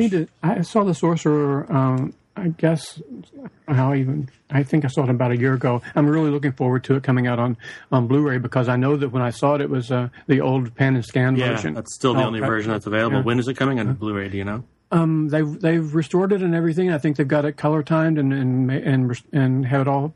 I think they're going to show it in Venice. I think it screened in Los Angeles or someplace. Maybe it screened recently, just a couple nights ago. And really? I'm so out of touch. Yeah, and so I think that it's going to be released in sometime around the holidays this year on Blu-ray. Well, I hope it lives up to people's expectations. It's one of those movies that I think a lot of people haven't seen, and so it tends to be a little bit overhyped by the people who have, as this forgotten gem. And then a lot of times there's a backlash against that, but hopefully it'll hold up. I remember seeing it. I think I saw it at the drive-in with my dad when I was little. Oh, yeah. And we were all thinking, you know, exactly the way it was marketed, which is with its name and its cast and pedigree. We thought it was something completely different than what it turned out to be, which was this sort of tense thriller. Mm-hmm. I remember it as being a real nail biter, which also the original was too, of course, Clouseau's Wages of Fear. And that's a ballsy thing, to take one of the classics of world cinema and remake an English version of it. That takes a lot of guts to do that. I really respect Friedkin for even attempting it. Okay, so probably not the best idea, but it worked. Mm-hmm. I think I found it, but I might have misread it, actually. It's a review from Variety of Annie Hall, and it says, in a decade largely devoted to male buddy-buddy films, brutal rape fantasies, and impersonal special effects extravaganza, Woody Allen has almost single-handedly kept alive the idea of heterosexual romance in American films. I just don't know why he says heterosexual romance. It kind of made me think... Yeah, really? Yeah, it just kind of made me think, well, I mean, I don't know, am I overreacting? It sort of just read to me like, you know, why is that necessarily a good thing? Yeah, it's a strange wording, isn't it? Yeah. As opposed to what? It struck me as odd when I read it. I thought, that's a weird way to put it. Why would you say that necessarily? Is really odd. To make that distinction when there's no need for it. Yeah, as in heterosexual romance movies are dying. Or something, right. I don't know. But anyway. This is a sideline, kind of going back to something that we briefly touched on before, but it made me think of it again, something that Sasha, and actually the conversation that we were having about sort of the sexual roles of women in the 70s, even, which we think of as sort of a high time. It was still sort of a negative time, but Ryan and I both kind of crapped on the Turning Point. But I think that's one of the strengths of that movie, and one of the reasons why people responded to it was that it did offer three pretty interesting female characters. One of them who chose the traditional marriage route, and one of them who chose her career. But then there was the third one, which is her daughter, who is kind of having it both ways, having the romance and having the career and sort of having it all. And it was sort of ahead of its time in its own way. I mean, it's easy to... It's easy to laugh at now as a melodrama, and it is kind of corny, and it has the gauzy filtered lens, and it's a little insufferable. But there's something to it, I think, that deserves to be pointed out in the context of females in film. I should give it another chance. Can't think of the last time I saw it. But I don't mind. I don't have anything against melodrama per se. It sounds like something Douglas Sirk might have directed. In fact, it sounds like a Douglas Sirk movie, it's more TV movie than that. But yeah, oh, is it? Yeah. That's giving it a little too much credit. But and one of the big movies that year was The Deep, and it didn't do anything with Oscar, but it was such a huge image of a woman in a bathing suit. Like that was really, and it was the time, we're talking at the time of Farrah Fawcett and the Farrah Fawcett poster and The Deep, and these really busty, beautiful women as your, prime examples and images of women in media. That was really what people were talking about. But at the same time, I noticed feminism poking out because look at Carrie Fisher in Star Wars. Look at that character. What a great character that is. Mm-hmm. And Terry Garr and that other blonde woman in Close Encounters, Mm-hmm. They're movies that are for men and about men, but the women in them are so great. They're so well drawn. That's something you don't see now. I didn't mean to interrupt you. No, it's okay. I'm just saying that's something you really don't see now. Right, and especially in The Empire Strikes Back, Carrie Fisher really bears it all when she's held hostage by Jabba the Hutt. Right, she's almost like Barbarella. That's right. Return of the Jedi. Oh, is it Return of the Jedi? Okay, yeah. See, I don't even know this. I really don't know the movies at all except Star Wars and Empire Strikes Back. But when talking about sexuality in movies, George Lucas had originally conceived the characters of Han Solo and Princess Leia and Luke as Han was the older brother, Luke was the younger brother, and Princess Leia was the bratty sister. When he realized that there was a sexual tension between Harrison Ford and Carrie Fisher, he didn't like that. But he let it happen because he saw that it was going to be good for the movie. They actually had an affair. They actually hooked up during that movie. No. Harrison Ford and Carrie Fisher. Lucas kind of turned his head and pretended like that wasn't happening. He didn't appreciate it because he's on record as saying, "I don't want any sex in my fairy tale." Oh my God. Yeah. But I mean, it makes it so much more interesting that there's a flirtation going on there between them, and you can also sense the resentment from Mark Hamill. That's really interesting. It comes across on screen. That's a lot more interesting than the sibling thing. Yeah, and she's such a strong woman. I mean, she's such a strong character. She's a princess, yes, but she's she's strong and she's a good fighter. She's the one who busts out the first time. When he tries to rescue. I'm Luke Skywalker and I'm here to rescue you. She's the one who picks up the gun and starts shooting. She motivates both of them to become rebels. And she's the only one that stands up to Vader without pussing out all the time. Everybody else gets all quaky and weird, and she's like, yeah, whatever. Yeah, she's great. And I love that. You don't scare me, jerk. I wish they still made characters like that, and they don't. A couple other things happening in 1977. Roots was on TV. Remember Roots? Yep. Made a huge, made an incredible impact, and it's never been matched on television or in film, Roots. And that was... They never tried to make anything else like that. I mean, it was a one-of-a-kind thing that the networks have never even tried to do ever again, right? It's just to talk about Black history, I mean, Yeah. Also, Jabberwocky. Jabberwocky came out. I don't know if you remember that movie, but I love Jabberwocky. Yeah. Monty Python. As a Monty Python fan growing up, I couldn't avoid that one.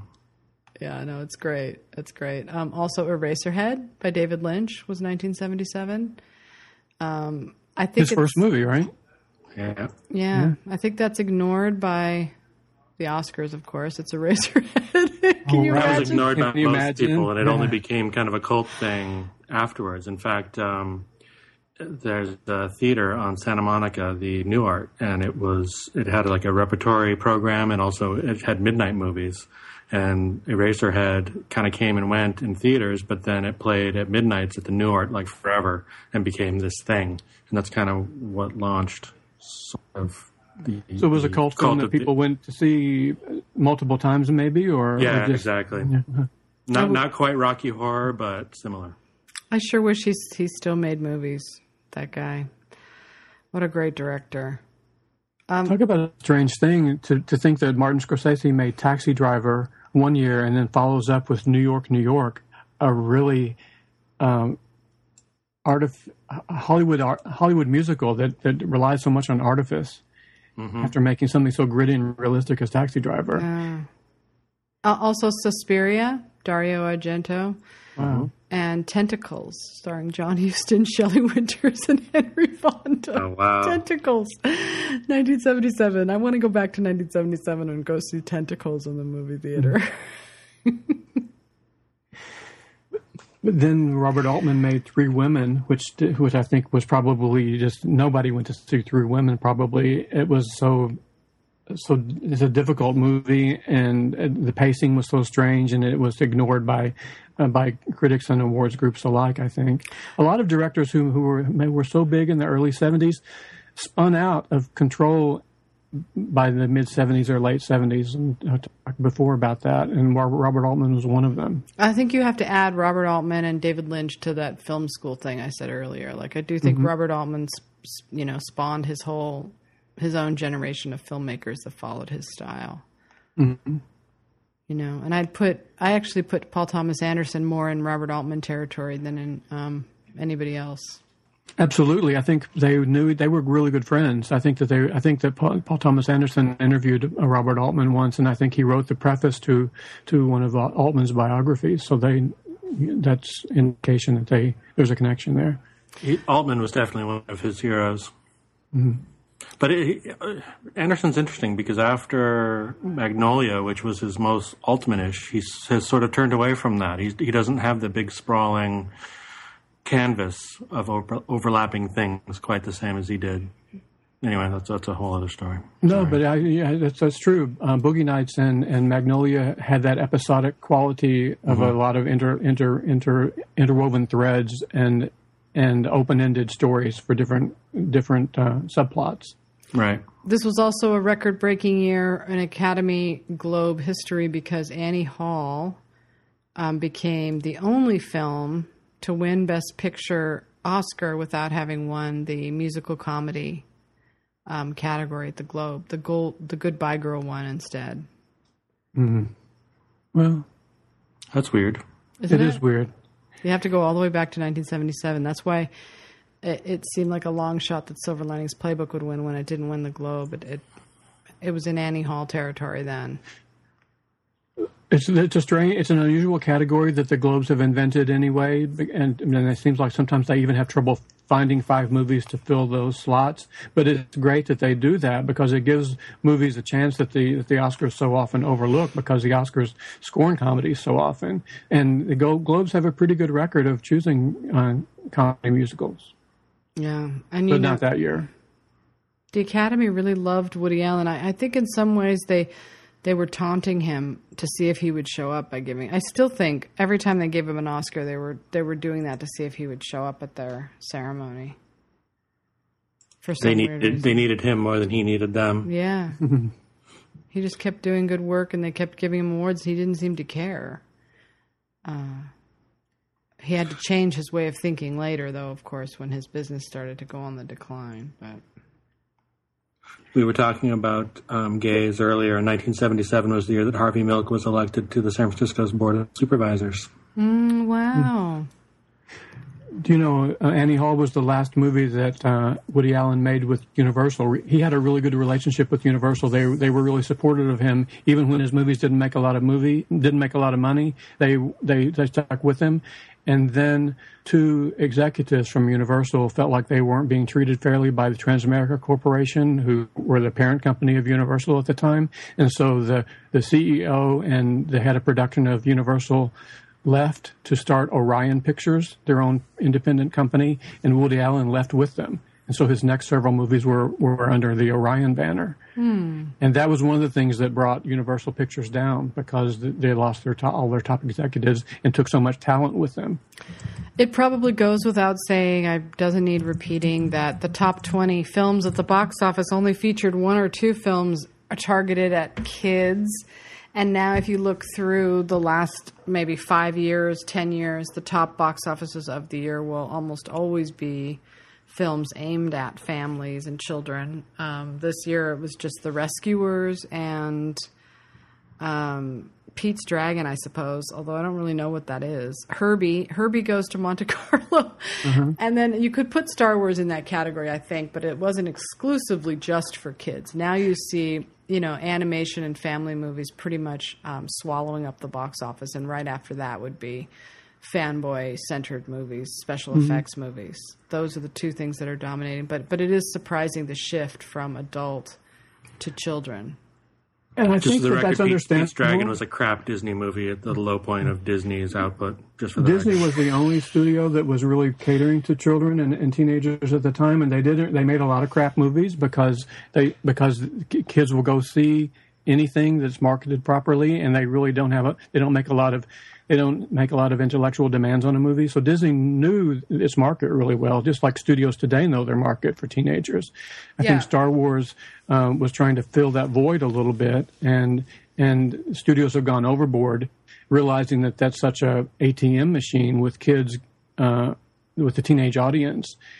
Well, now that I've raised a kid and I had to take this child to every movie that came out, and I watch all my friends take their children every weekend to the movies, you see why kid movies are so successful, with parents trying to kind of give their children the best possible childhood, as they do now, to give them the most perfect start, to indulge them in every toy and every want, every desire. They take them to the movies. And in the movies, the children's movies that you see now, everything always works out for that one special child who saves the day. It's always this one kid. It's like, whether it's Pixar or not, the story's always the same.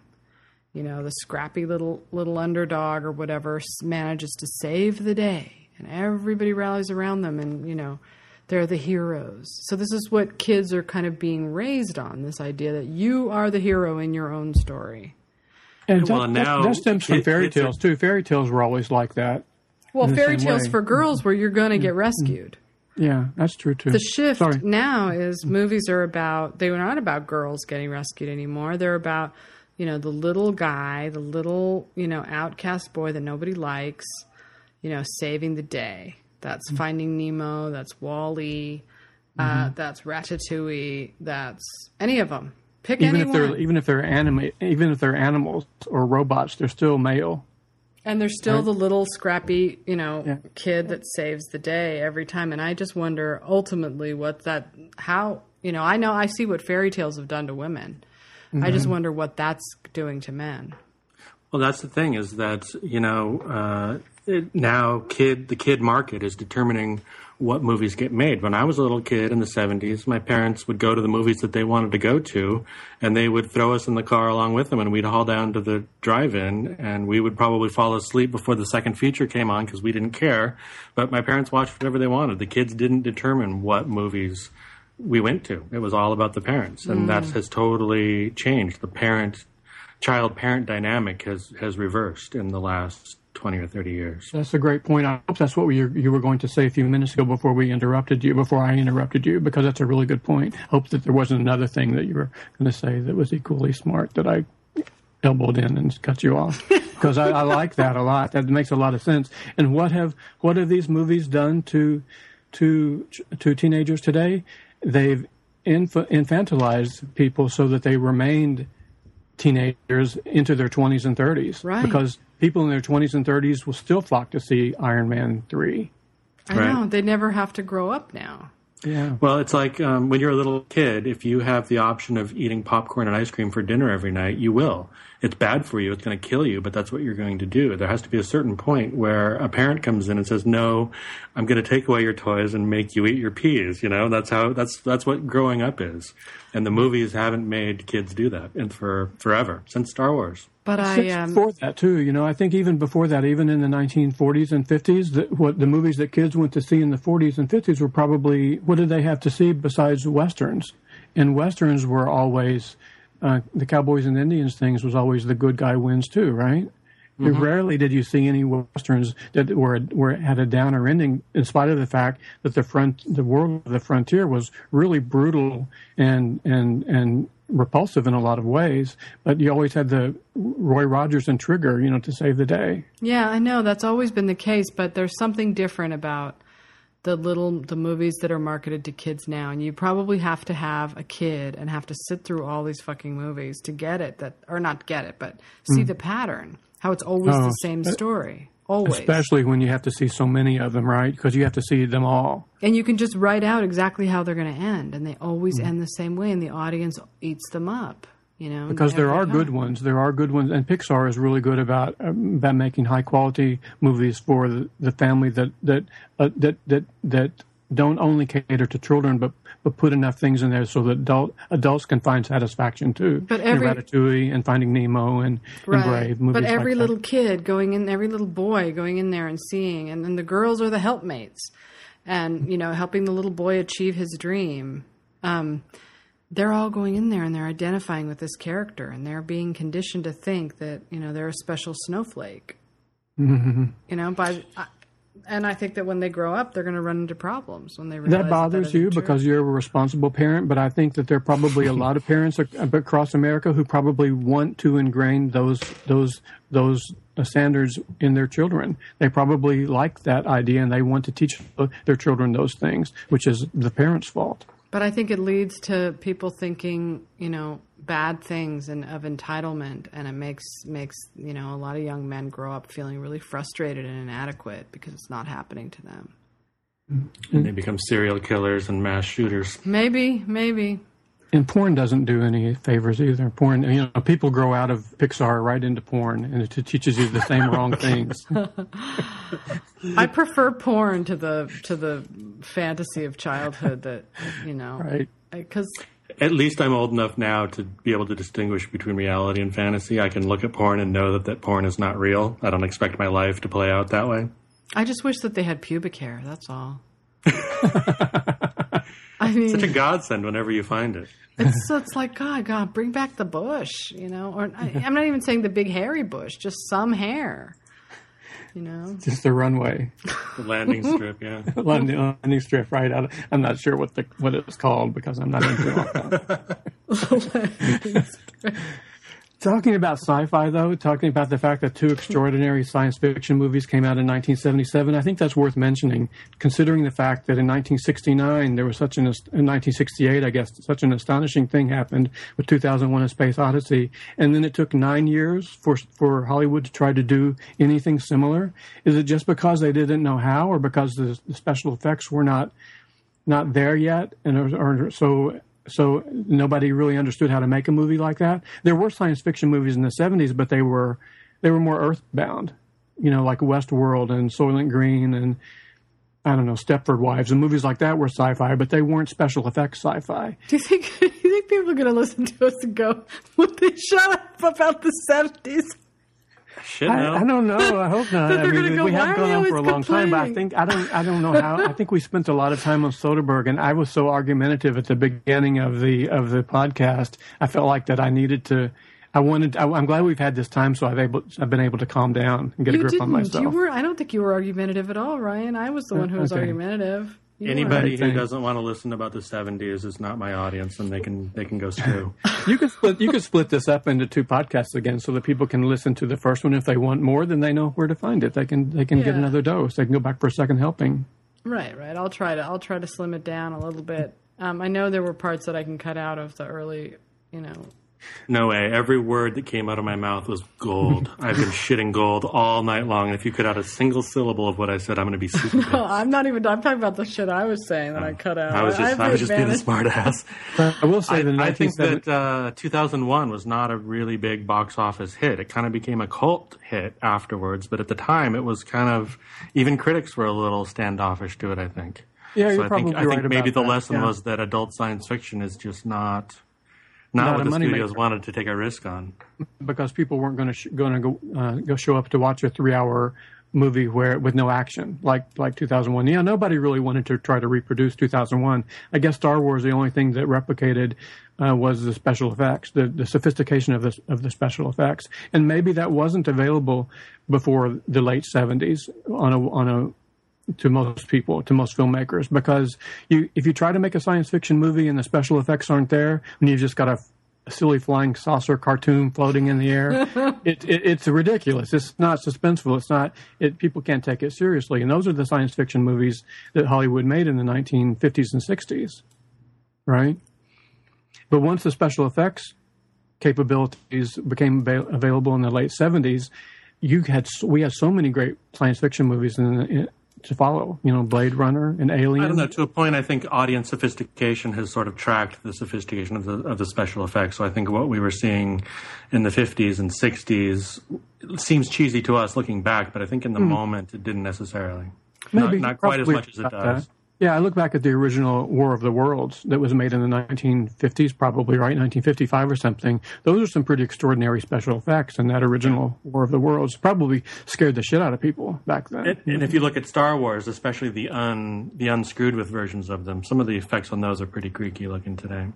And I have to say that there's a part of me, maybe because I grew up on Star Wars or whatever, that gets really, and I know, Ryan, you too. I mean, we like sitting down and watching these gigantic $100 million effects movies when they're really good effects and they're not shitty like Michael Bay. They don't make you feel like a fool for sitting through them.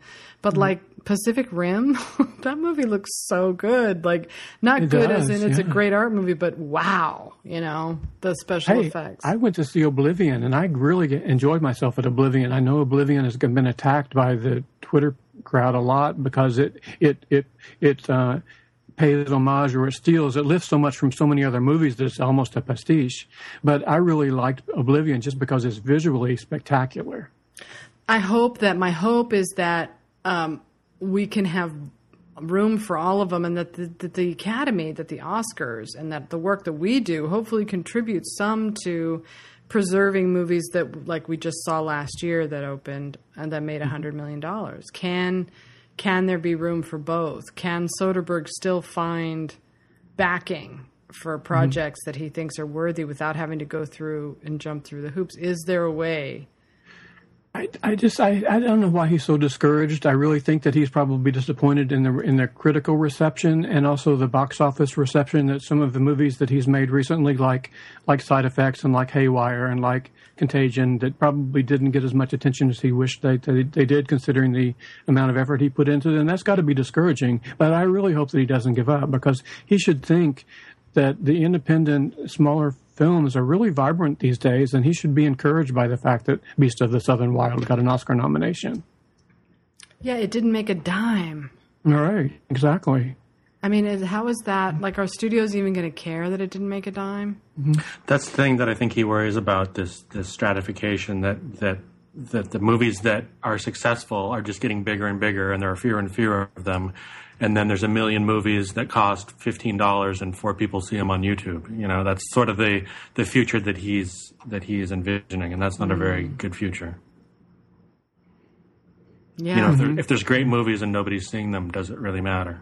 That's such a good point. That's true. It could turn into just 4 people on YouTube. No, or maybe even a million people on YouTube, but not making any money. Yeah, that's nothing.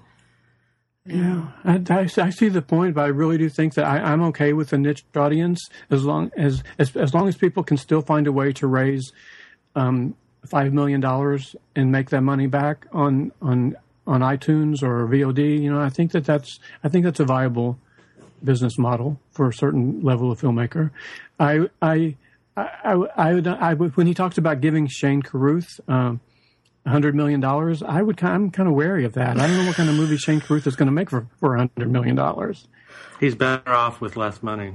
I think so too. I mean, Upstream Color is an amazing little movie, but it's not ever going to be a blockbuster film. It's just too difficult for most people. There's some directors who really thrive with more money, and some that are much better when you pull in the reins. Orson Welles was somebody who functioned better without a lot of money, where he was forced to be inventive. Spielberg, I would say too. Mm-hmm. I put him in that category.